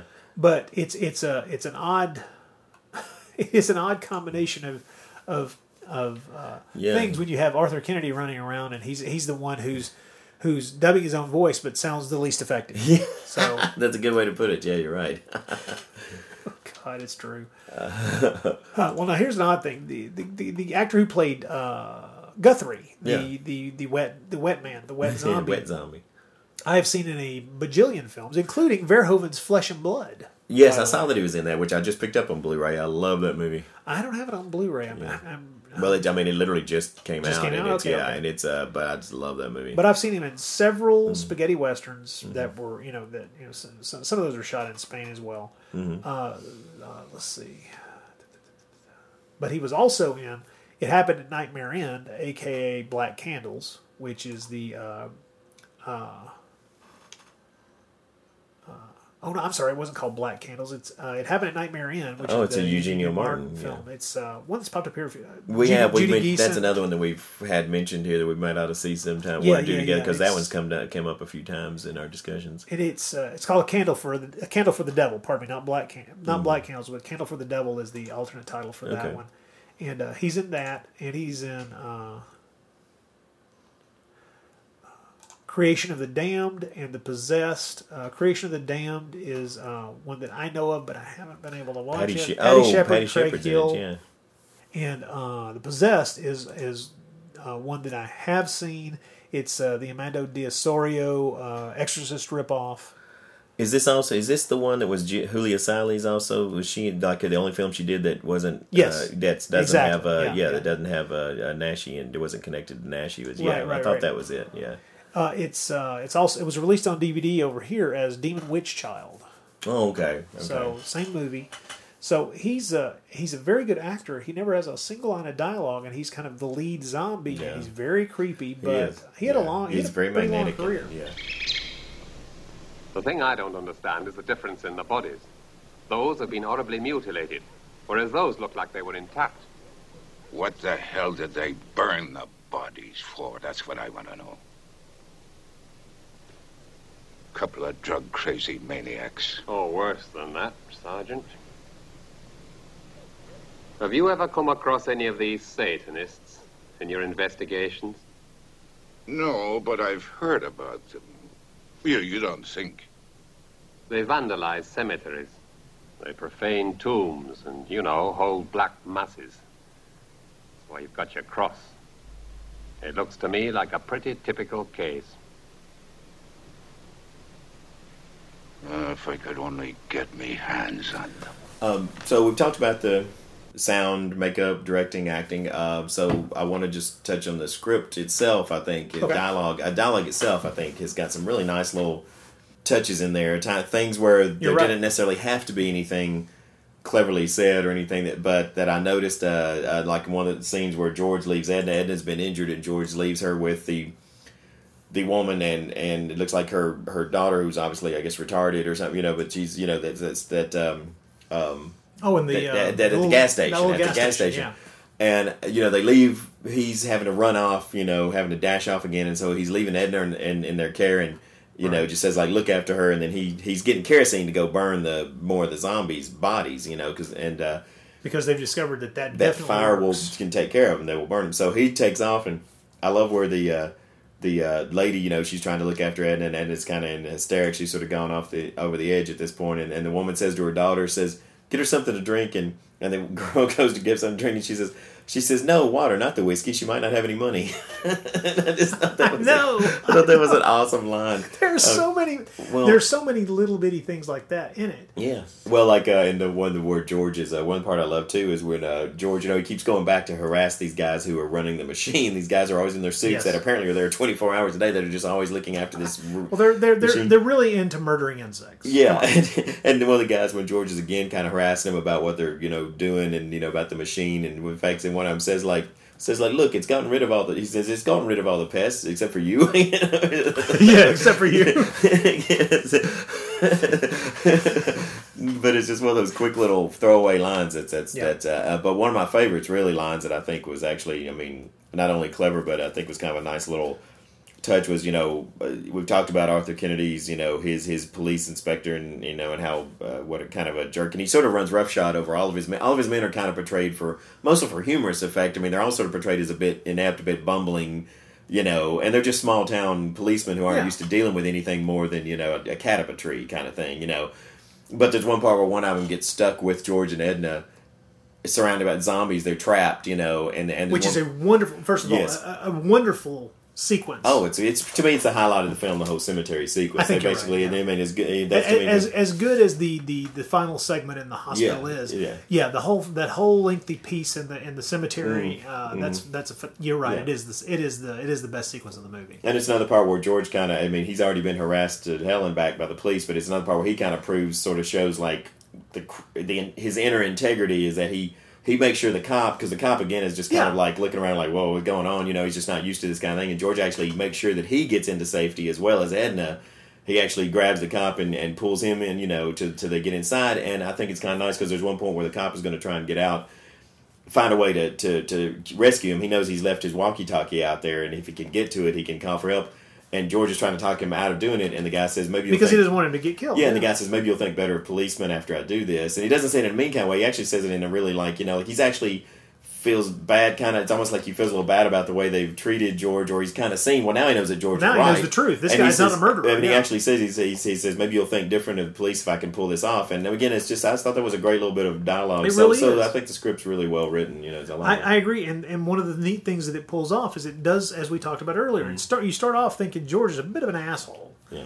And then as the film progresses, he does. It's very clear that even when he's being brusque or a little too forceful, he's doing it because he's trying to save somebody's life every time. He's trying to do something to help somebody else. And really, his whole getting stuck in this position. Now she hit his motorcycle, true, but his whole getting stuck in this town with her. It kind of, the script does a good job of. There's not too many parts where you say like, people, this doesn't, people logically wouldn't do this. They actually kind of lay out the whole time why they have to stay there. And also, and it's part of his character that he might gripe and complain about it all on the step along the way, but the whole reason he's there is he keeps helping her out when she needs help. He could have left. He could have left long ago, but he agrees to take her to see her sister, which gets him even further involved in every step along the way. He taking her to the hospital. There's one part where he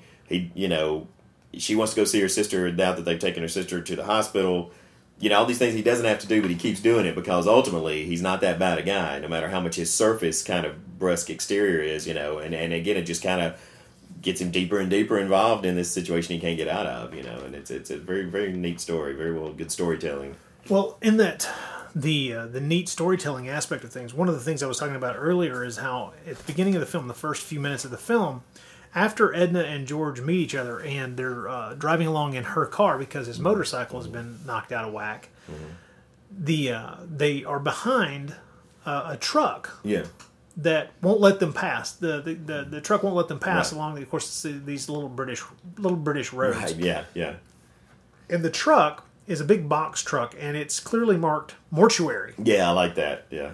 Now, while they're trying to pass this big box truck marked mortuary, we're hearing on the radio this thing about this news report on the radio about it's a radio broadcast playing that's speaking about ecological problems, which draws our attention to the pollution stuff that we saw underneath the opening credits, and the person on the radio is talking about how all these problems are being exaggerated by environmental activists, and then we're behind the truck with mortuary, and they're finally able to pass this thing, and it's just another one of those things, just like everything is about death. All this stuff is suddenly about death. But what's neat is that would have been neat on its own, but then later on, that box truck is the truck that's going to be transporting some of these bodies that are becoming zombies. And you see the truck again as these bizarre glass top. It makes a great use of the. You hadn't even talked about the weird glass top caskets that's used to really neat effect. Yeah, which is really interesting. Which almost hints at something else, because you're right; those are really strange coffins. Yeah, you're right. It almost makes you feel like the whole time you're almost kind of half expecting there to be some kind of like conspiracy or something. Like somebody knows what's going on here, or something's expecting this to happen. The movie. Weird. I want to be very clear. The movie never draws anything like that out. There's not. It's just something that once you've seen the movie a couple of times. And it doesn't even do the obvious cheap thing with these glass top coffins that a lot of movies would have done. And then you expect it sometimes. There's times when people look at them and you're waiting, and it doesn't, which I think is kind of cool too. It never goes for the cheap kind of thing that you automatically think, oh, a glass top coffin. I know what kind of scene we're going to get here, and you don't. Yeah. And that's another thing I'd like to mention is this is not a film that ever goes for a cheap scare. No, it doesn't. There are no.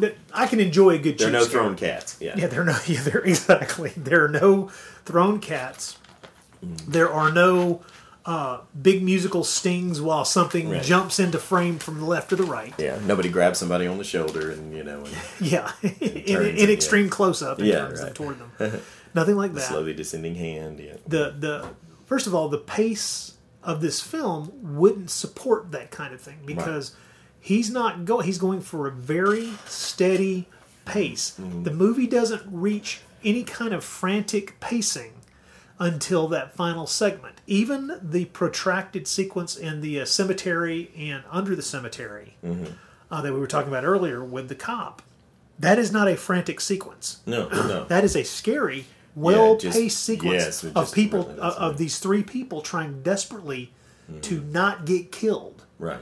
But it is not some kind of there's nothing action set piece like about it. And the reason they are trapped is not because they do something stupid, and it's not because the zombies are super fast. It's because the zombies have enough. The zombies actually do things because it's obvious they have some sort of consciousness, or they follow, or at least Guthrie does as their leader. The zombies actually do things to trap them and put them in that situation where they can't get out. So. And that's another thing is you'll notice after Guthrie is done away with. The zombies never exhibit that kind of planning or forethought ever again. They just kind of become these ravenous kind of just things. You're right, yeah. Which is another neat little thread that could have been teased out if they wanted to. The movie is packed with sharp, interesting detail that doesn't need to draw attention to itself, but it's there, and sometimes, like the color scheme, it affects you subliminally, even if you're not drawn to conscious attention. But even if you don't think about it consciously. And there are other things that the more you start thinking about it, point toward possible other elements that are a story we're not being told. Yeah. Which I think is neat as well. I like that too. Yeah. So, like I said, I can't remember exactly when the DVD Let Sleeping Corpses Lie came out. But whatever year that was, that's when I first saw it. I had heard about it for years, but I had never seen it. I'd never picked it up on bootleg tape or anything of that nature. I had heard about it for a long time, and let's just say it had kind of been built up in my mind, but I was not disappointed. Yeah, me either. I was not disappointed. I still to this day really, really love this movie.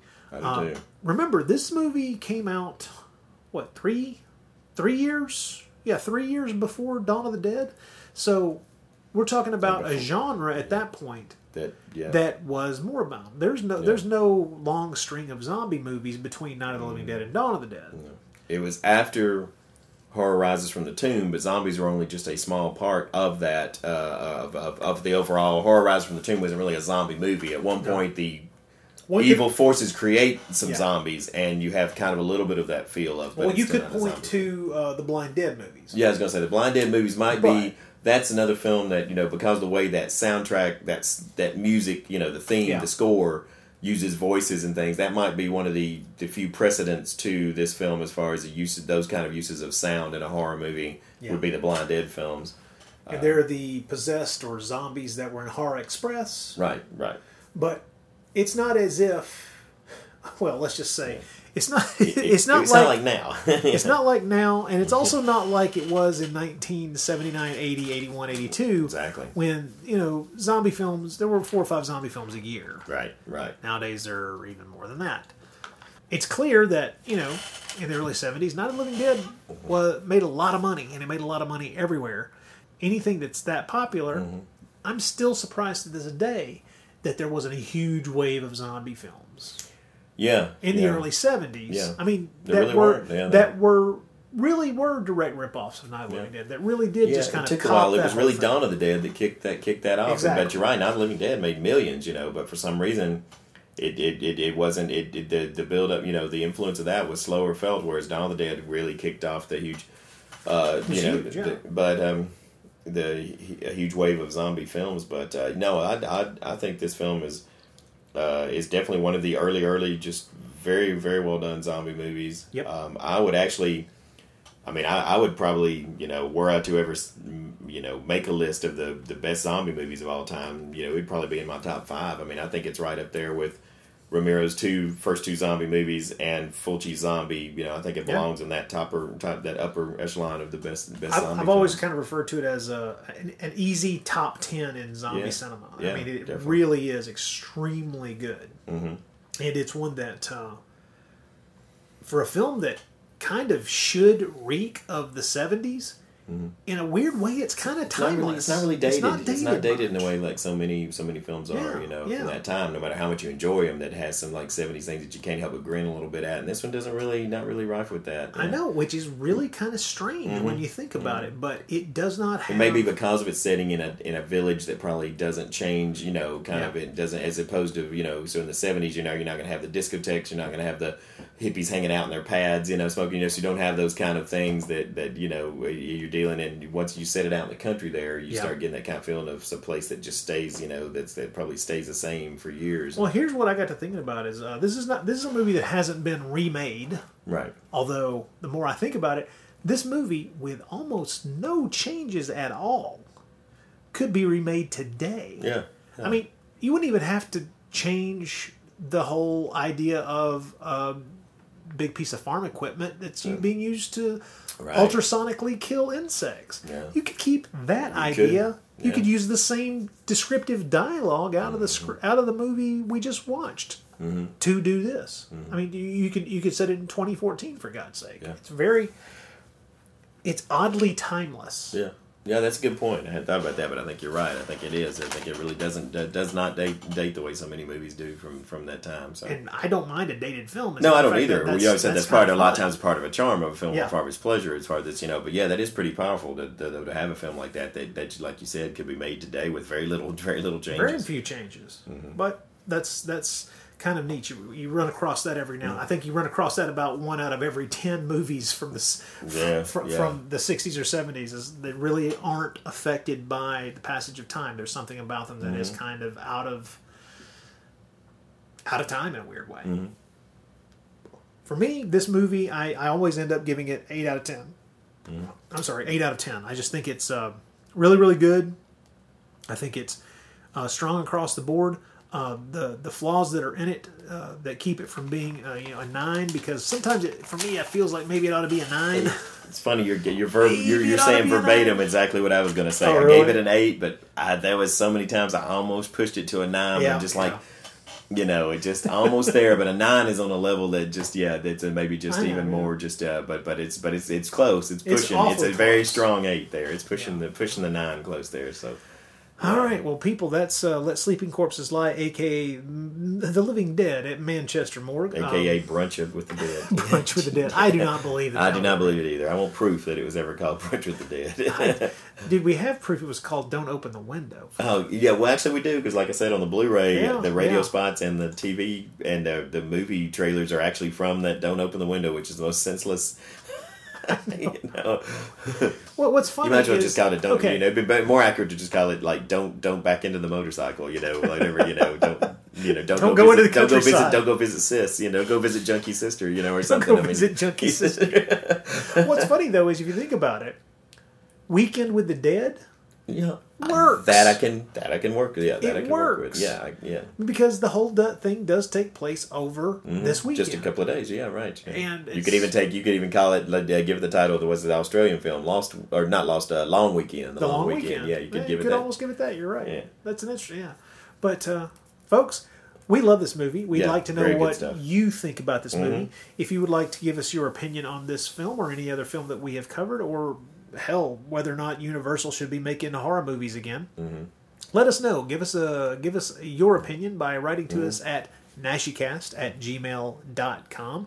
We will be glad to read your missives out and discuss them and critique them and pick them apart and make fun of you and do all kinds of stupid, silly things the way we always do. Oh, let me throw one at you real quick since you asked me about the Universal franchise. I know neither of us are big Eli Roth fans. What's your opinion? What's your opinion on the news that he's doing a tribute to the cannibal films?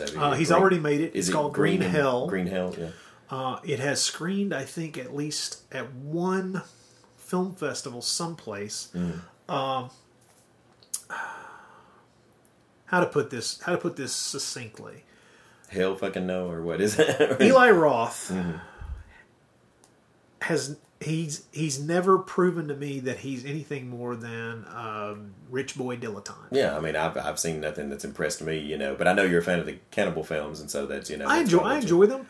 They're not something that I run to go see, but I mean, here's the thing: it's not as if he made this. Here's the thing: I don't think he made this movie thinking that it was going to be some gigantic hit.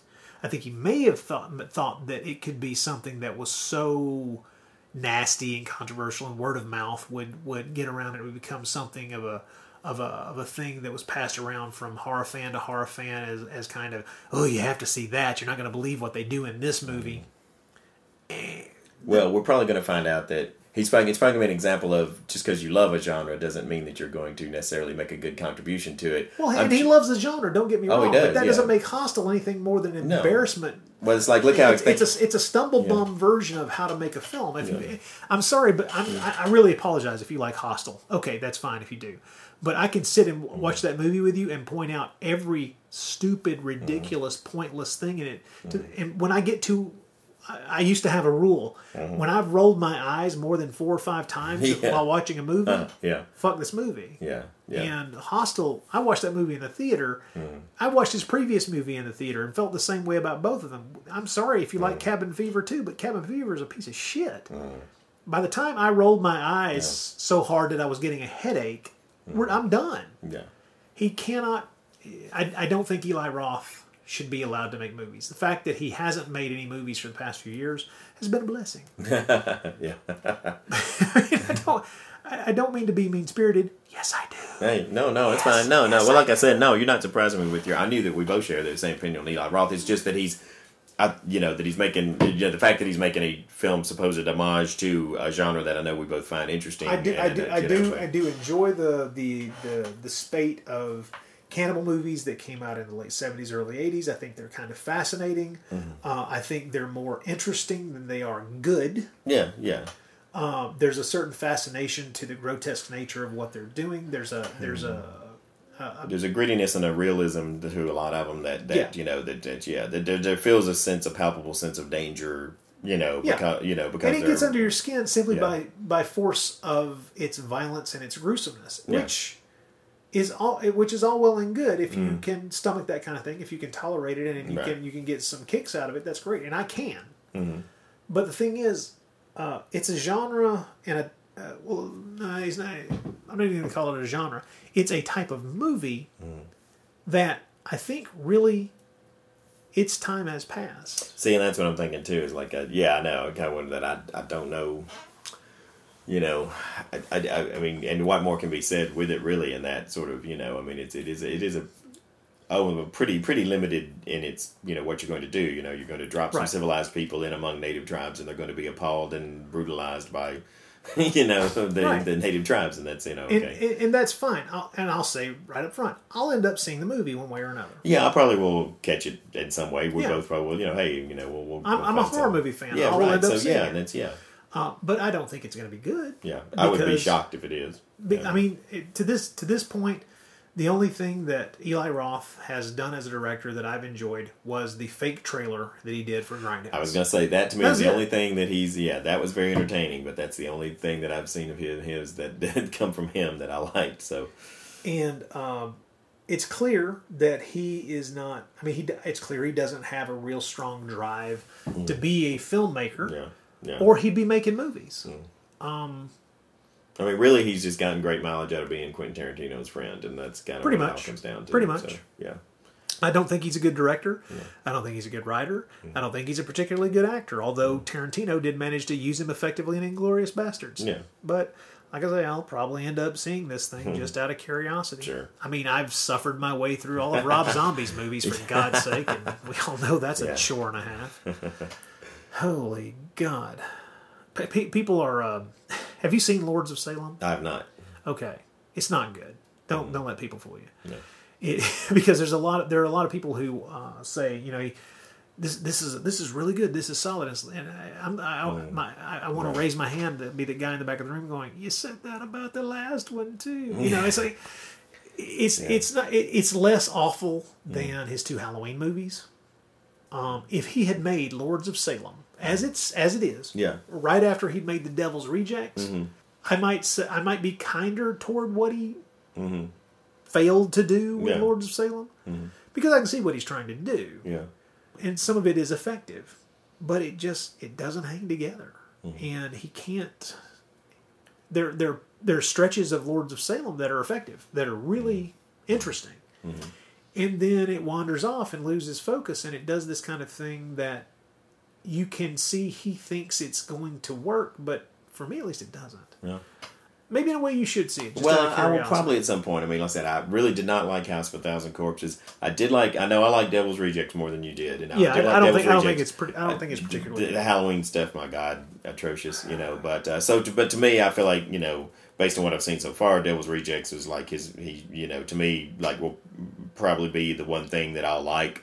But yeah, I mean, at some point I plan to see Lords of Salem just to see, hey, I'll be curious. I'll be curious to see what you think. Yeah. But the giant leap ahead in Lords of Salem is that some of the dialogue sounds like humans actually speak it. Yeah. Instead of it was written by a teenager. Yeah. Yeah. Whereas, in all honesty, Eli Roth, the dialogue I've heard in his movies, man, he needed somebody to go through that shit and do some serious editing or rewriting or something, because somebody needs to sit down and explain to him what a thesaurus is and go, look, you don't really need to use the same idiotic four words to describe something because it just gets old fast. But we're getting off. Well, I was going to say some.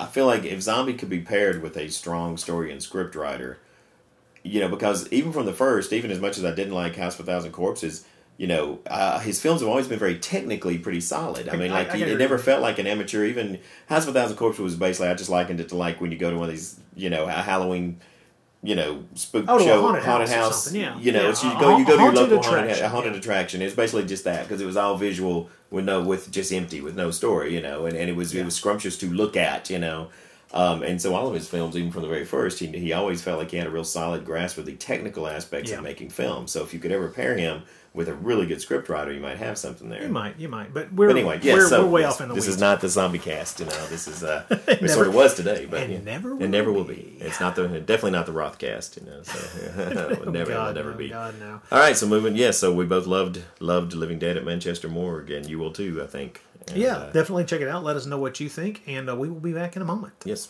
Are you tired of the same old pop culture podcast? Do you listen to those other podcasts and think to yourself, why don't they talk about the things I'm interested in? Hi, I'm Reverend Scott, and when I want to listen to a couple of guys with their appendages on the pulse of pop culture, penis, I listen to the Are You Serious podcast. Hear news about politics and religion where hosts Chris and Frank ask the tough questions. If you woke up with a cock in your mouth, would you take it or leave it? Yeah, exactly. How big is the cock? You'll hear entertainment news about your favorite movies and TV shows, plus plain old wholesome discussion about the lives of Chris and Frank. I mean, now I am tattooed. It's weird. It's like I guess I should explain what I got. Yeah. It's 3 swastikas. Each one interconnected to look like a smiley face. And on my left arm is cock and balls. And you notice I looked at my right arm. Character from an old Disney film. It's a prequel to Song of the South. Exactly. I have it's called Song of the Cock and Balls. It sounds like this. So when you think pop culture podcast, remember this. What's that thing between the dick and the asshole? The Are You Serious podcast on iTunes or areyouseriouspodcast.com. That Dory scared the pants off me. Guess I better put my pants back on.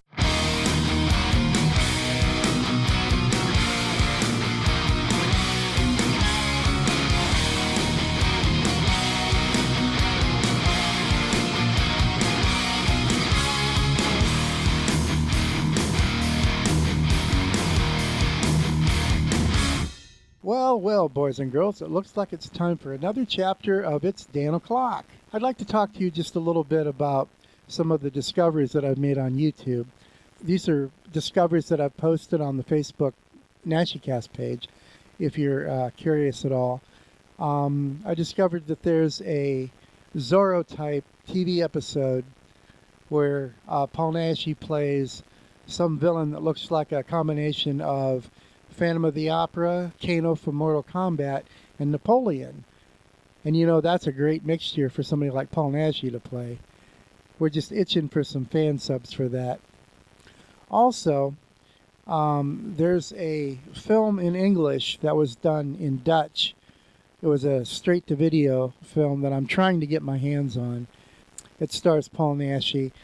Doesn't look like it's a very good film, but hey, it's Paul Naschy, and at least his performance is going to be kick-ass.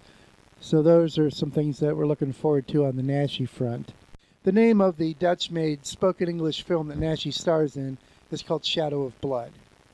This month's Horror Host segment is going to take a slightly serious tone. I'm going to be talking about someone near to my heart. This is about Penny Dreadful and her lovable sidekick Guru. Penny's real name is Danielle, and Guru's real name is Magoo. Sadly, Magoo died of cancer a short while ago, and I know that they did everything together, kind of like my late wife. In case you didn't know, I lost my wife, who was the love of my life, back in 2009, and we pretty much did everything together as well, so I can really, really feel for Danielle and her loss of Guru, which I'm going to say Guru because Magoo and Guru kind of sound the same, so I'm just going to say Guru. When Danielle lost Guru, it was obviously devastating to her. They had been married about 10 years. Holly and I were married probably about 14 years, and we courted for about 2.5. So we were together slightly longer, I think. But when you lose somebody like that, who is your partner, who's somebody that you can work with, and somebody that has your back, pretty much all the time, it's very, very hard, I would imagine, to go on. I don't know what Danielle's going to do. I don't know if she's going to continue being Penny Dreadful. I assume that eventually she will. But right now, there's definitely some mourning involved, and I definitely understand that. As far as Naschy goes, they've got about 8 seasons, so they've been on TV a good chunk of the time and have got some pretty good movies. I mean, they're in the same boat that a lot of horror hosts are with the public domain movies. But looking over their DVD collections that you can buy of the seasons of their show, there's a slightly above average choice of films there, including 2 Naschy films, The Werewolf and the Vampire Woman and Horror Rises from the Tomb. I bought the DVD of Horror Rises from the Tomb. It's a cut TV print and censored like no one's business, but that's not the point. The point is that you're watching a great Paul Naschy film that a horror host is hosting, something very, very rare. In fact, when I was growing up in northeastern Ohio, I'd never seen a Naschy film, and I was glued to my TV as a monster kid every Friday and Saturday night. So they just didn't show Paul Naschy films in northeast Ohio during the 70s and early 80s. And that's a fact. And that's kind of sad because I look at all this time that Paul Naschy's been around that I didn't know who he was and wasn't able to enjoy his work. And that makes me angry in a way. But getting back to Penny Dreadful, she's the second half of the DVD that I'm offering for my contest. And it's Dr. Gangrene and Penny Dreadful's Dreadful Halloween special. And I have a sealed copy. So far, no one has even tried to guess the name of the song. Either I've stumped everybody or people really just don't care. I'm going to give it another month. So when we come back with the Naschy Cast in December, I will announce the winner, even if no one picks. Out of all the people that I have addresses to, that I've sent things to, I'll pick it out of that stack, and somebody will be getting mailed the Dr. Gangrene Penny Dreadful Halloween special. And it's really a good half-hour piece of short film. I highly recommend it, and hopefully somebody here pretty soon that's in the Naschy Cast listening verse will be able to enjoy it as well. So, ladies and gentlemen, if you can guess the name of the band and the name of the song that I used for my introduction to It's Dan O'Clock, email your answer in an email to dfdecker, that's dfdecker, at columbus.rr.com. And depending on how many entries I get, or if I get any at all, I'm still going to pick a winner in December. So you've got until then to do this. And so, dear friends, we come to an end of another episode of It's Dan O'Clock. And this is the time when I usually play a song. Well, this month is no different, and it's Halloween, so not only am I going to be playing a song, I'm going to be playing the national friggin' anthem for Halloween. So everybody stand up. Come on, you in the back. Up, up, up. Come on. Put your hand over your heart. Hold your head high. And listen as we hear the national anthem for Halloween. This is Alice Cooper and Keeping Halloween Alive. Alice? I'll keep my jack-o'-lantern light on for everyone tonight.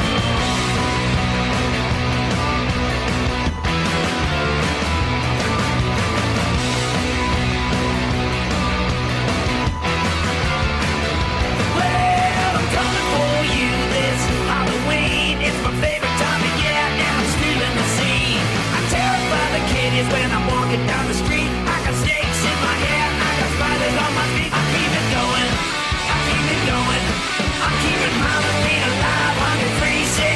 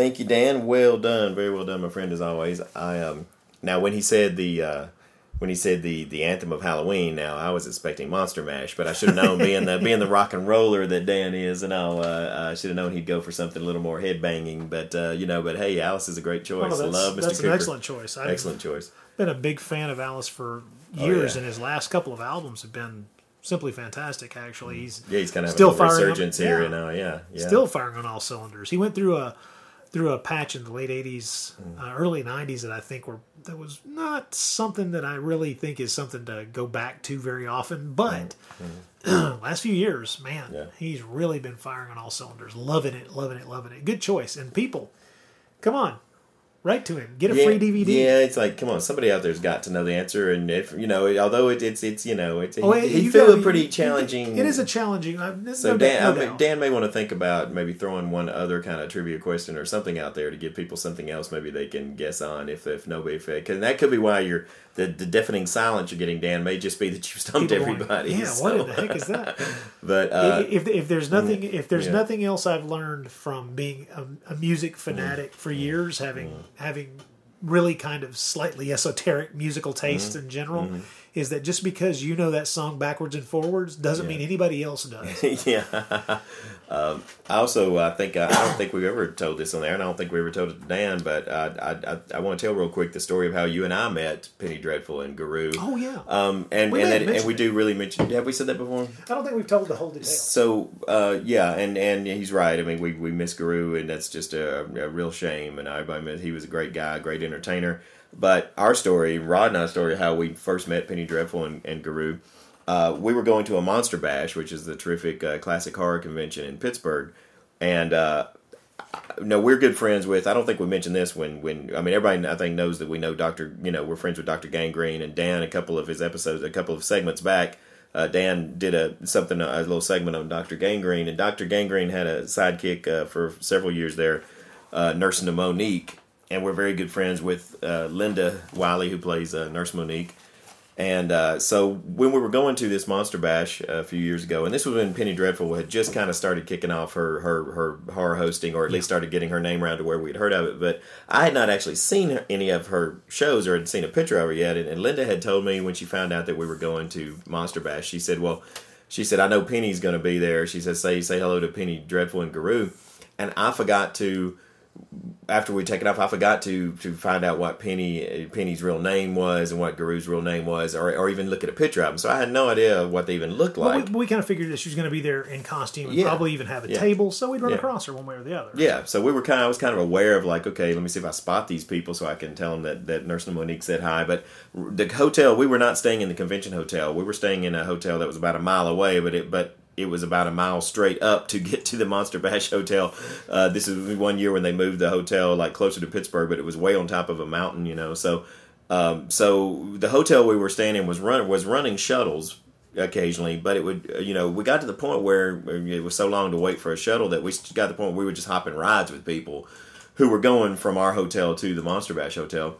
So this one time this couple was leaving, and we got to talking to them, and they, this man and woman, and they were real nice, and they offered us a ride. So we get in the back seat, and we're starting to head up there, and somehow or another it comes out that we're from Nashville, and they ask if we know Dr. Gangrene, Nurse Monique, and I'm like, well, yeah, and then it turns out we're riding with Penny and Guru, and then they were excited to find out that that I was in the Exotic Ones because we had done the theme song for Chiller Cinema, and then I told her, I said, well, I was looking for you guys all weekend to tell you hello, and I didn't know what you looked like. So yeah, that was our first encounter. Was we actually got a ride up the lonely mountain with to the scary place at the top with we were riding in the back of their car when we realized, oh hell, it's horror hosts. Yeah, so that was pretty fun. That was a pretty neat way to meet them. But so thanks again, Dan, for your contributions as always. We're really enjoying your segments there. Thank you. Well, first off, we got an announcement. We have some more details about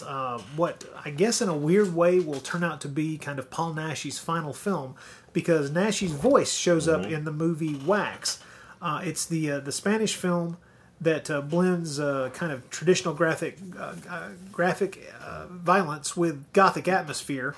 It's a contemporary found footage shock exploitation kind of thing.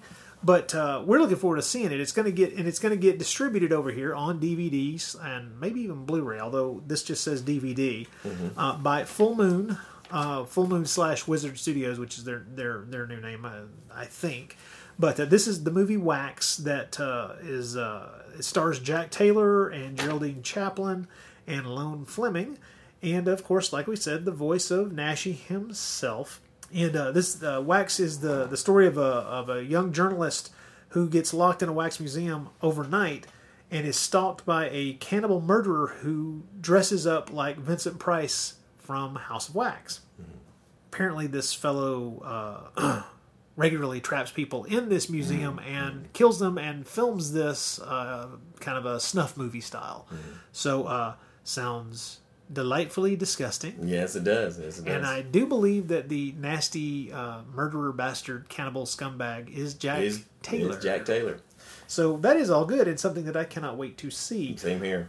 It's the good news is that Wax is going to have an exclusive premiere at fullmoonstreaming.com for Halloween. So if you want to see Wax, apparently, I don't know if it's going to be free or not, but you're going to be able to stream it at Halloween. From fullmoonstreaming.com. I know Full Moon Streaming. I know that in general, I think they charge like a monthly, like if you pay a little monthly fee, monthly fee, you can stream all their tons of films, and a lot of their stuff isn't really available anywhere else right now, like not even on Netflix and all. Like so, all the Full Moon Charles Band stuff, all that stuff. Yeah, if you pay, and I don't think it's much. It seems like it's maybe like $6 or something a month. You can stream all their stuff as much as you want. Now, what kind of deal they're? I don't know if they're got a special deal for Wax, but yeah. But this is Wax with let's just say a cast of Spanish horror luminaries. Kidding, man, great cast, and I think it is eventually coming to DVD, right? It comes to DVD in December, so in December you'll be able to get it on DVD. But if you want to see it before then, you can see it Halloween time, streaming at fullmoonstreaming.com. So. Looking forward to finally seeing this. Me too. And the best thing about it is that now we can say that Paul Naschy's last film was not Impusa. So that's a nice thing. Well, we probably could have said that technically, with a couple of other films. Yeah, but this one, this is kind of interesting. I like the idea of having his voice. Yeah, what a great thing to do. Yeah, that's kind of neat. That's cool. So we got a couple of emails here. Let's check them out. What do we got first? Okay, so I've got one here from Court, and he says, "Hello, Naschycast. I'm working my way through your most recent episode, number 48, and from your description of the film, that would be Commando Shakia, he says, I feel as though this might be one to skip unless I have no other Naschy films left to see. I recently got my hands on Howl of the Devil. This film caused me a lot of distress, and not because of its very melodramatic moments. I found myself feeling very sad for our favorite Hombre Lobo during the scenes where the hateful uncle spots off his diatribe about his horror icon of a brother and how his films were garbage.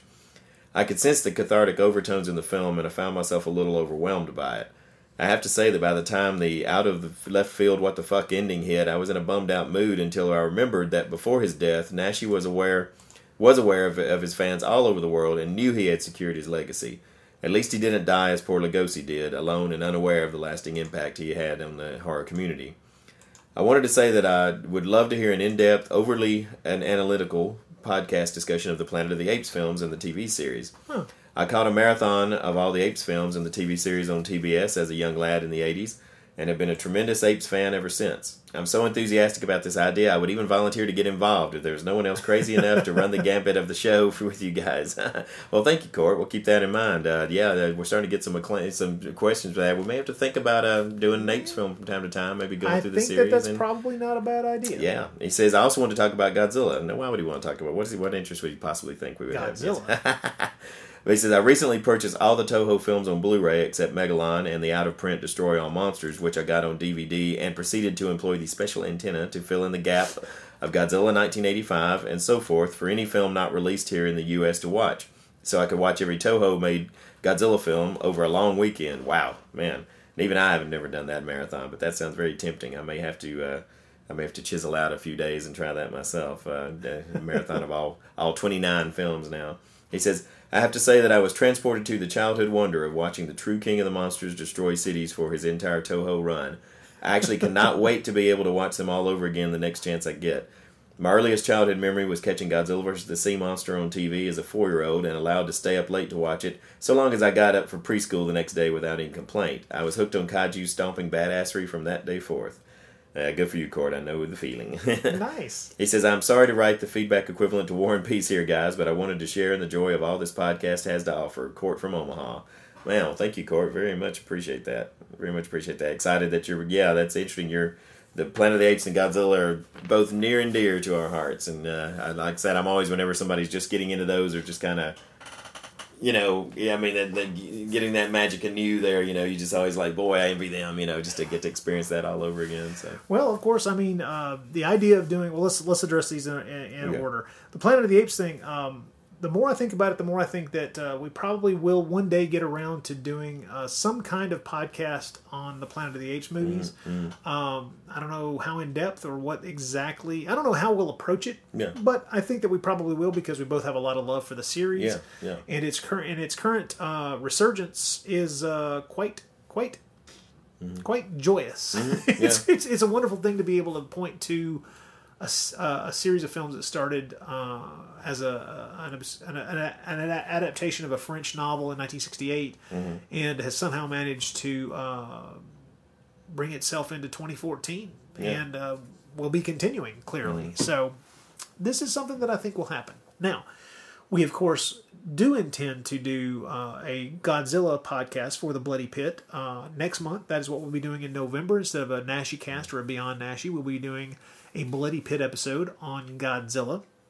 And at the end of this podcast, we'll actually let you know exactly what the topic of that particular podcast will be, as well as plans for future such podcasting. Yeah, we finally kind of settled on a direction. It took us a while, but we kind of finally came up with an idea. So, and we'll see what you think of it. It's going to be an odd one. Yeah. So, I don't know that we'd necessarily need a third voice talking about the Planet of the Apes films or the Godzilla movies, but who knows what? Just as I was about to say, you never know. We appreciate your offer, so we will definitely keep that in mind. Definitely. I mean, in things of this nature, more voices are always more fun. It rarely is the thing when you get a room full of people who really enjoy something, talking about something, and you really wish that there were fewer people talking. Yeah.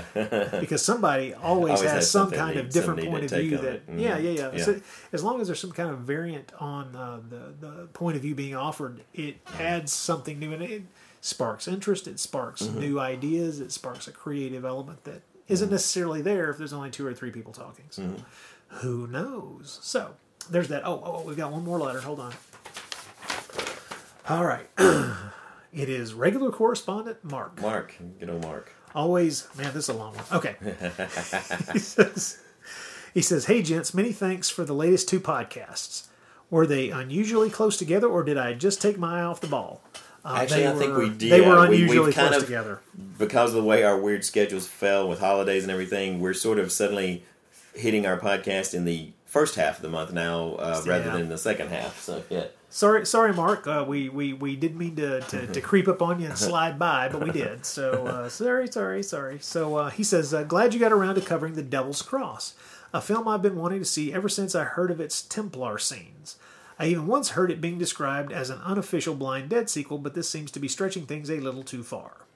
Plus, Emma Cohen stars, so it's pretty much a no-brainer. It's a shame Naschy has such understandably bad memories of the production. I doubt we'll ever know the full story behind his eventual firing from the film. As is typical of many films with a troubled history, each side wants to overstate their own involvement with the film while simultaneously downplaying the other side's contribution. Yeah, we've seen a lot of that. I guess the truth lies somewhere in the middle. Looks like I'll have to start watching Penny Dreadful, as everyone I know seems to be recommending it. I've recently finished watching a TV series called The Tunnel, a UK-French production. The basic conceit is that a body is found in the Eurotunnel midway between France and England, so the respective police forces have to work together to find the killer.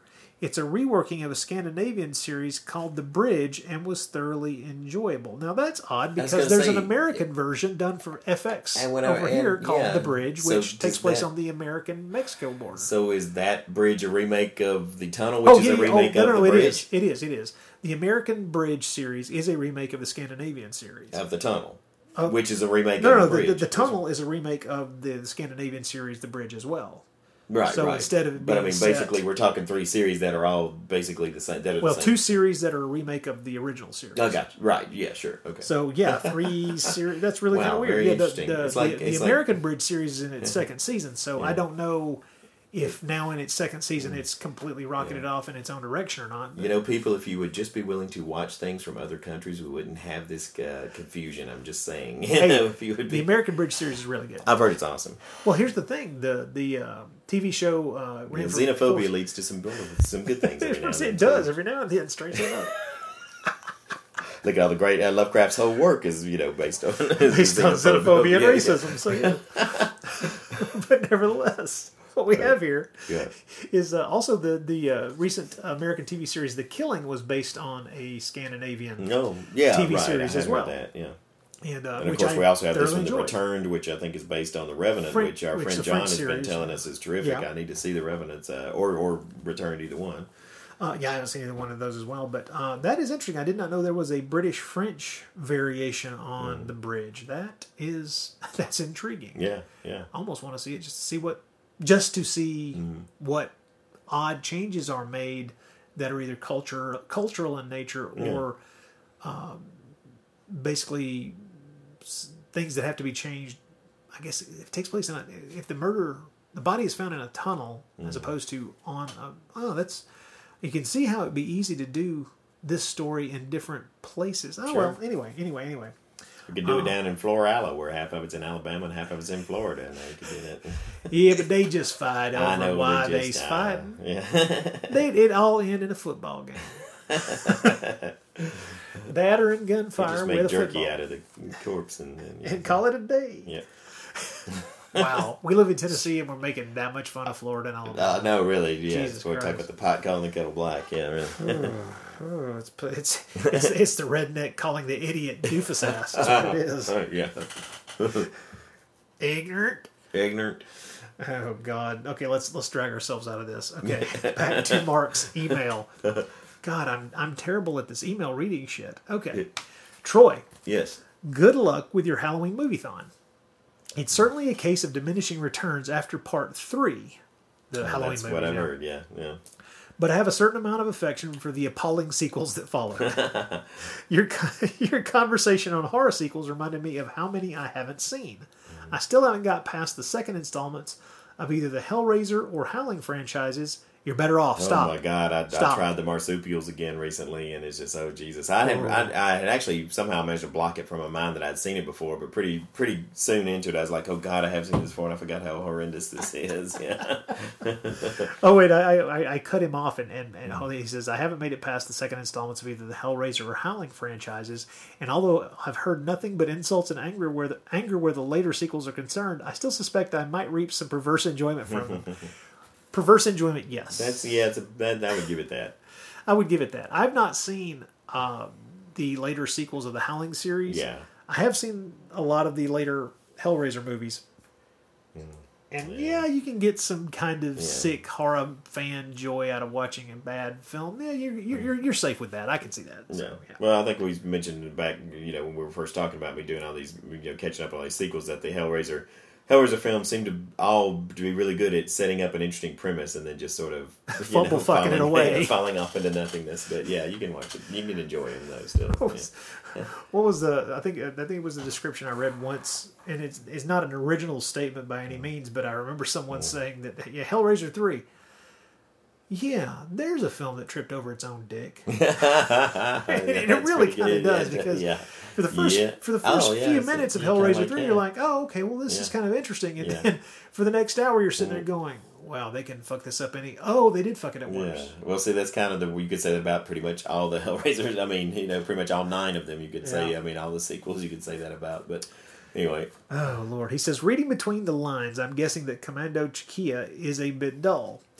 It's a shame because I really enjoyed 7 Murders for Scotland Yard, the only Naschy Jose Luis Madrid film that I've seen. Although, if I'm honest, it was hardly a directorial masterclass. Nice to know there's another Julia Sally mini appearance to look out for, though. What was the deal with her and Naschy? I know we've all said it before, but I would truly love to hear her side of the story. Maybe Elena can track her down.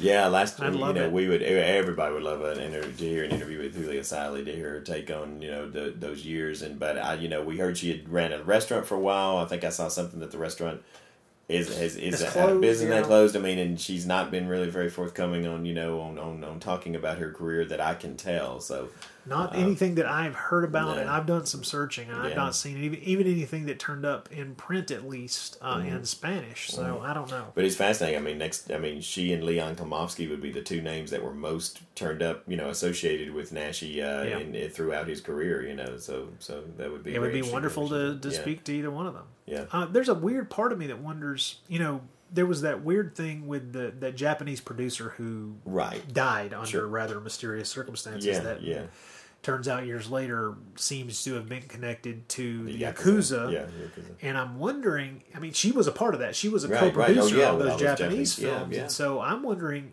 it's not too soon after that she exited the film industry completely. Yeah, and I'm wondering if that might have had something to do with it. I mean, that's pure speculation. Oh, sure, on my part. But that's what you do when you're left with like such an open space that has not been spoken of.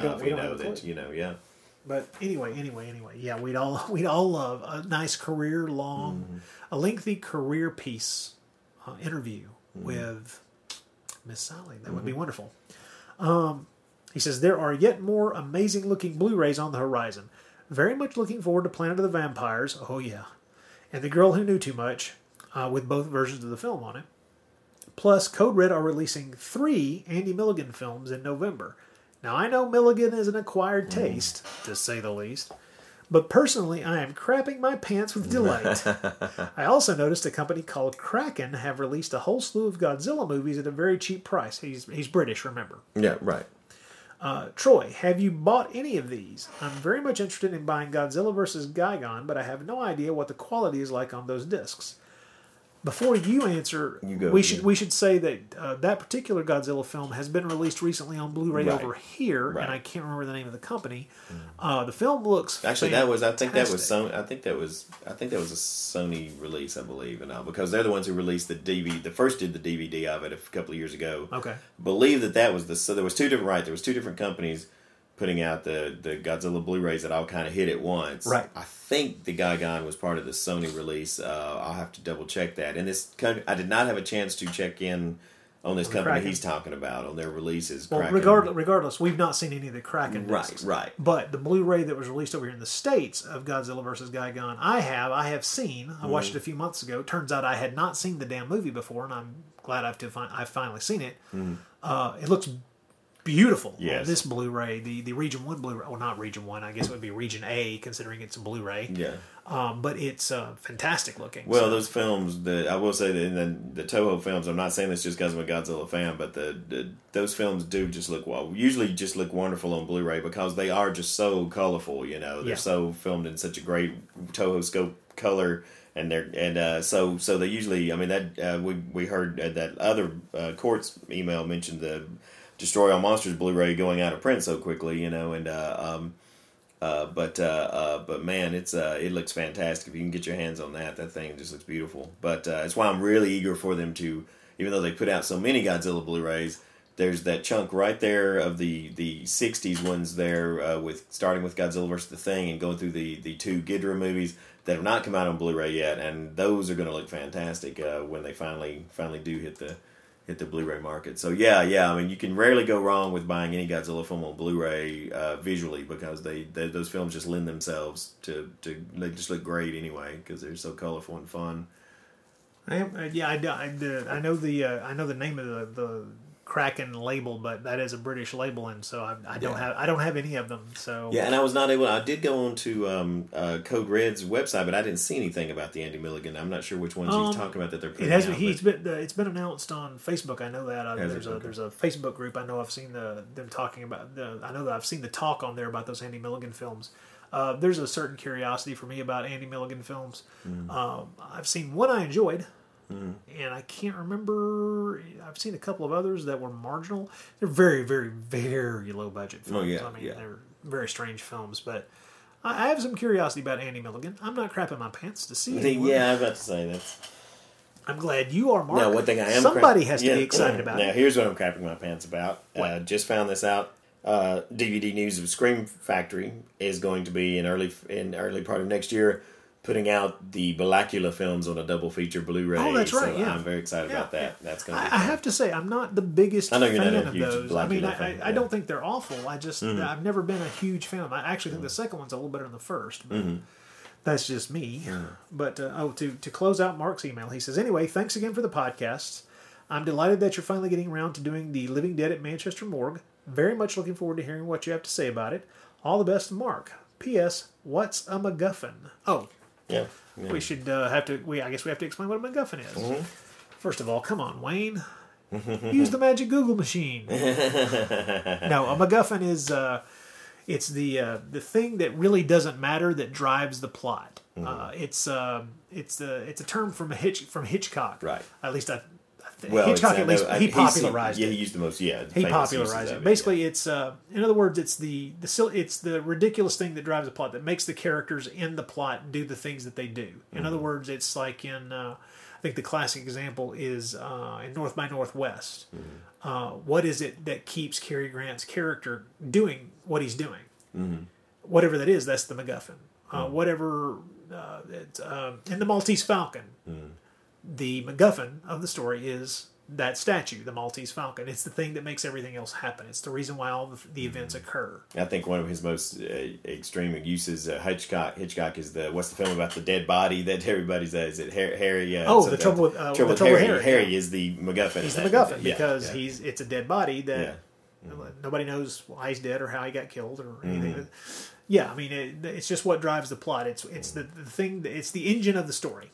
Is the best way to put it. But it doesn't really matter. You could the joke about a MacGuffin is that you could substitute anything for that as long as it's something that could plausibly drive people to do what they're doing. So there's probably better ways to put it, but that's just the way I enjoy it. That's the way I've always thought of it. You know, as a matter of fact, speaking of the magic Google machine, why don't I just see what it comes up with? I wonder what the let's see. Usually the MacGuffin is the central focus of the film in the first act and thereafter declines in importance. It may reappear at the climax of the story, but sometimes is actually forgotten by the end of the story. That's pretty good. Yeah, it is. Okay. That makes sense. It's a device that helps propel the plot in a story, but is of little actual importance. So there you go. And you figure it had to originate it. Here it says it had to have, what work actually used that word or, why this content. So there had to be some play or novel or something that, that used that to, it had actually had a character or something called that they just sort of used as a general term. No. Well, it's, let's see, the MacGuffin is a plot device in the form of some goal, desired object, or other motivator that the protagonist pursues, often with little or no narrative explanation. The specific nature of MacGuffin is typically unimportant. History and use. Let's see. Such objects and stories continue through to the namesake of the 1941 film, The MacGuffin. Okay. And of course, the Maltese Falcon is listed as like a classic example. Yeah. Oh, so in the classic book, Truffaut, where Francois Truffaut is interviewing Alfred Hitchcock, they talk about what is the term MacGuffin, and they talk about what's a MacGuffin. Well, it's an apparatus for trapping lions in the Scottish Highlands. The first man says, but there are no lions in the Scottish Highlands. And the other one answers, well then, that's no MacGuffin. So you see that a MacGuffin is actually nothing at all. Nothing at all. So that's where now we know. Which is kind of classic. See how we work to educate all of you and the Nashcast, all of our listeners there. Exactly. Oh, man. Aren't we such film geeks? We are. It's a good way to live.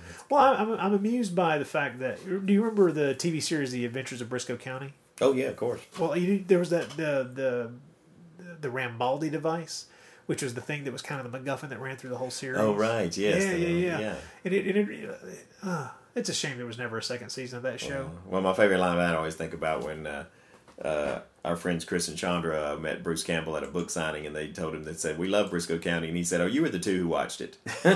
Hey, there were more than two. I know, but I know where he's coming from, though. And that show didn't quite find the audience it deserved. True, very true. Good show.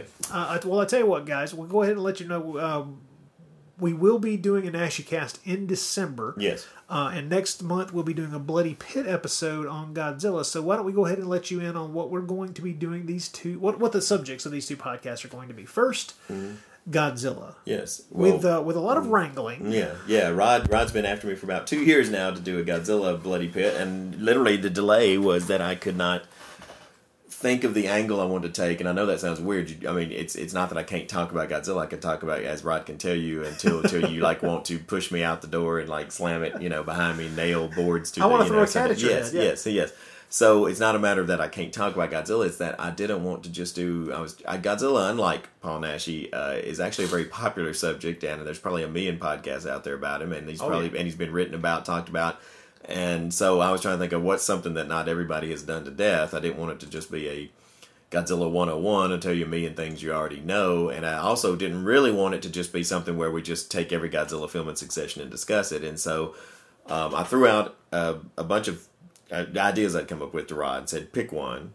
And so you tell him the one you picked was, I think is kind of like what we've talked about is like we're taking, there's a handful of Godzilla films, 4 or 5 especially, that I'm kind of thinking of that that are the most reviled or controversial, or that kind of cause the most stir, or the most just stand out like a sore thumb apart from the normal Godzilla formula. So. Correct.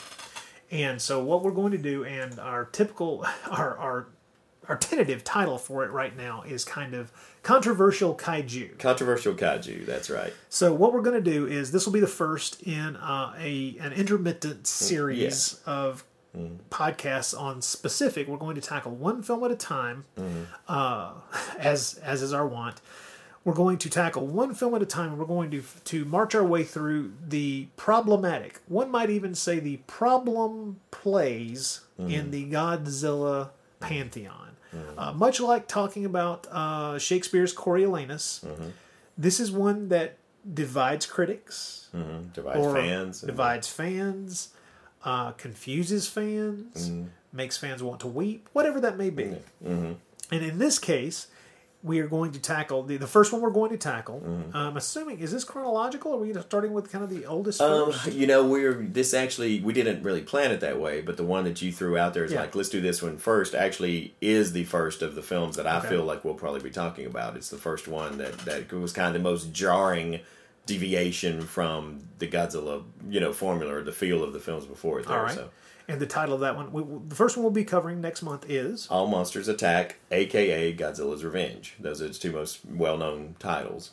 Okay, and this is interesting because I just recently rewatched that film, and I have many things to say about it. I bet you do. And it's very easy to see why it is considered a controversial entry in the Godzilla pantheon. Yeah. So, and one thing then, as you pointed out, and I think that your choice of this particular topic is a good one, because I think as we talk about these films, we'll also, by the nature of these films and what they are, is we'll be also talking about a lot of the things I would have covered in the other themes as well, because it's just like when you're talking about these films, we'll end up touching on other aspects of Godzilla history, and I'll try, and without being too pedantic with it, I will try and have bring to the table, hopefully, some information on why these films turned out the way they did, why they made this particular kind of film at this time, and that sort of thing. Cool. Not promising anything, but I'm going to try. So. Okay. Well, that will be next month. So we'll be talking about All Monsters Attack, a.k.a. Godzilla's Revenge, and the Bloody Pit episode should be episode 19 over at the Bloody Pit. And then in December, we'll be back here for another regular Naschy Cast episode, where we're going to cover a Naschy film that is Looks like it might work for Christmas. Might be a good Christmas episode of Naschy. Maybe so. This is a film that's generally considered a family film, kind of a comedy or a fantasy film of a certain type. Well, this one's considered a family film, and therefore maybe Christmassy. Maybe? Yeah, we thought it might work for December. Might warm the heart, and by that you're roasting chestnuts and watching your. We'll see, but it's definitely directed and written by Paul Naschy, so it's a Naschy film, no matter how you slice it. Yeah. And once again, we get a role from his son Sergio. Sergio, we get to see Sergio again. Exactly. We've seen Sergio talk to monsters who weren't there. We've seen Sergio blown away with a shotgun, and then maybe this film we'll see Sergio have a little better time. I hope so. This is my friend. Julia Sally. Julia Sally is in this one as well. Exactly. This is My Friend the Vagabond from 1984. We'll be covering that in the December episode of the Naschy Cast. That'll be Naschy Cast number 49. Yep. And that should be, at the very least, interesting. because once again, one that we know nothing about, have not seen. Nothing at all. Not a thing, other than it is kind of, it's considered a family movie. Yeah, we're not expecting a whole lot of nudity and gore in this one. I think we know why this one is taking us so long to get around to, but but just to show that we're not total misanthropes, we're going to do a family film. So next Nashi Cats, you can actually bring your little ones around and sit around. Hey! You want to claim all day that you're not a misanthrope? That's fine. Don't be throwing that blanket over me. I'm a misanthrope, and I'm going to stay right there. I hate everybody. Get away from me, you bastards. But you like nudity and gore, though. Well, I like that, but that doesn't involve me actually enjoying the company of other human beings. That's right. I just want an image. All right, folks. So next month, Godzilla over at the Bloody Pit, and December back here for My Friend the Vagabond, written and directed by Paul Naschy. A family-friendly Christmas treat. Yes. We hope. We hope, yes. And while you're at it, during the merry month of October, remember that the episode 18 of The Bloody Pit, which you can grab from the blog, please subscribe to the podcast if you want. I did a Halloween mix. I did a kind of mixtape of Halloween music and movie trailers and things of that nature for episode number 18, just for fun, something I used to do all the time on CDs that I would hand out to people. Really cool. So if you're interested, check that out. It's a fun hour and 20 or so minutes of Halloween music for your October period fun time. I hope to do one of these next year as well. Try to make it a tradition in podcast form. So thank you very much for listening to this. Remember to write us at nashicast@gmail.com or come visit us over on the Nashicast Facebook page. Thank you to Dan for his latest contribution to the podcast, and thank you all for downloading and listening. Yes, thanks so much. We've had a bunch of listeners, a lot of downloads, and it's exciting. We really appreciate everybody checking it out. I know we've had some odd spikes. I know, it's like, crazy. I know, someone out there loves us. Yeah. But yeah, and we were remiss, and we did not wish everybody a happy Halloween, and so we will do that right now. We hope this most wonderful of all months and greatest of all holidays, we hope you have a safe and fun one. Thank you very much, folks, and happy Halloween. I am Rod Barnett. I'm Troy Gwynn. And we will see you next month.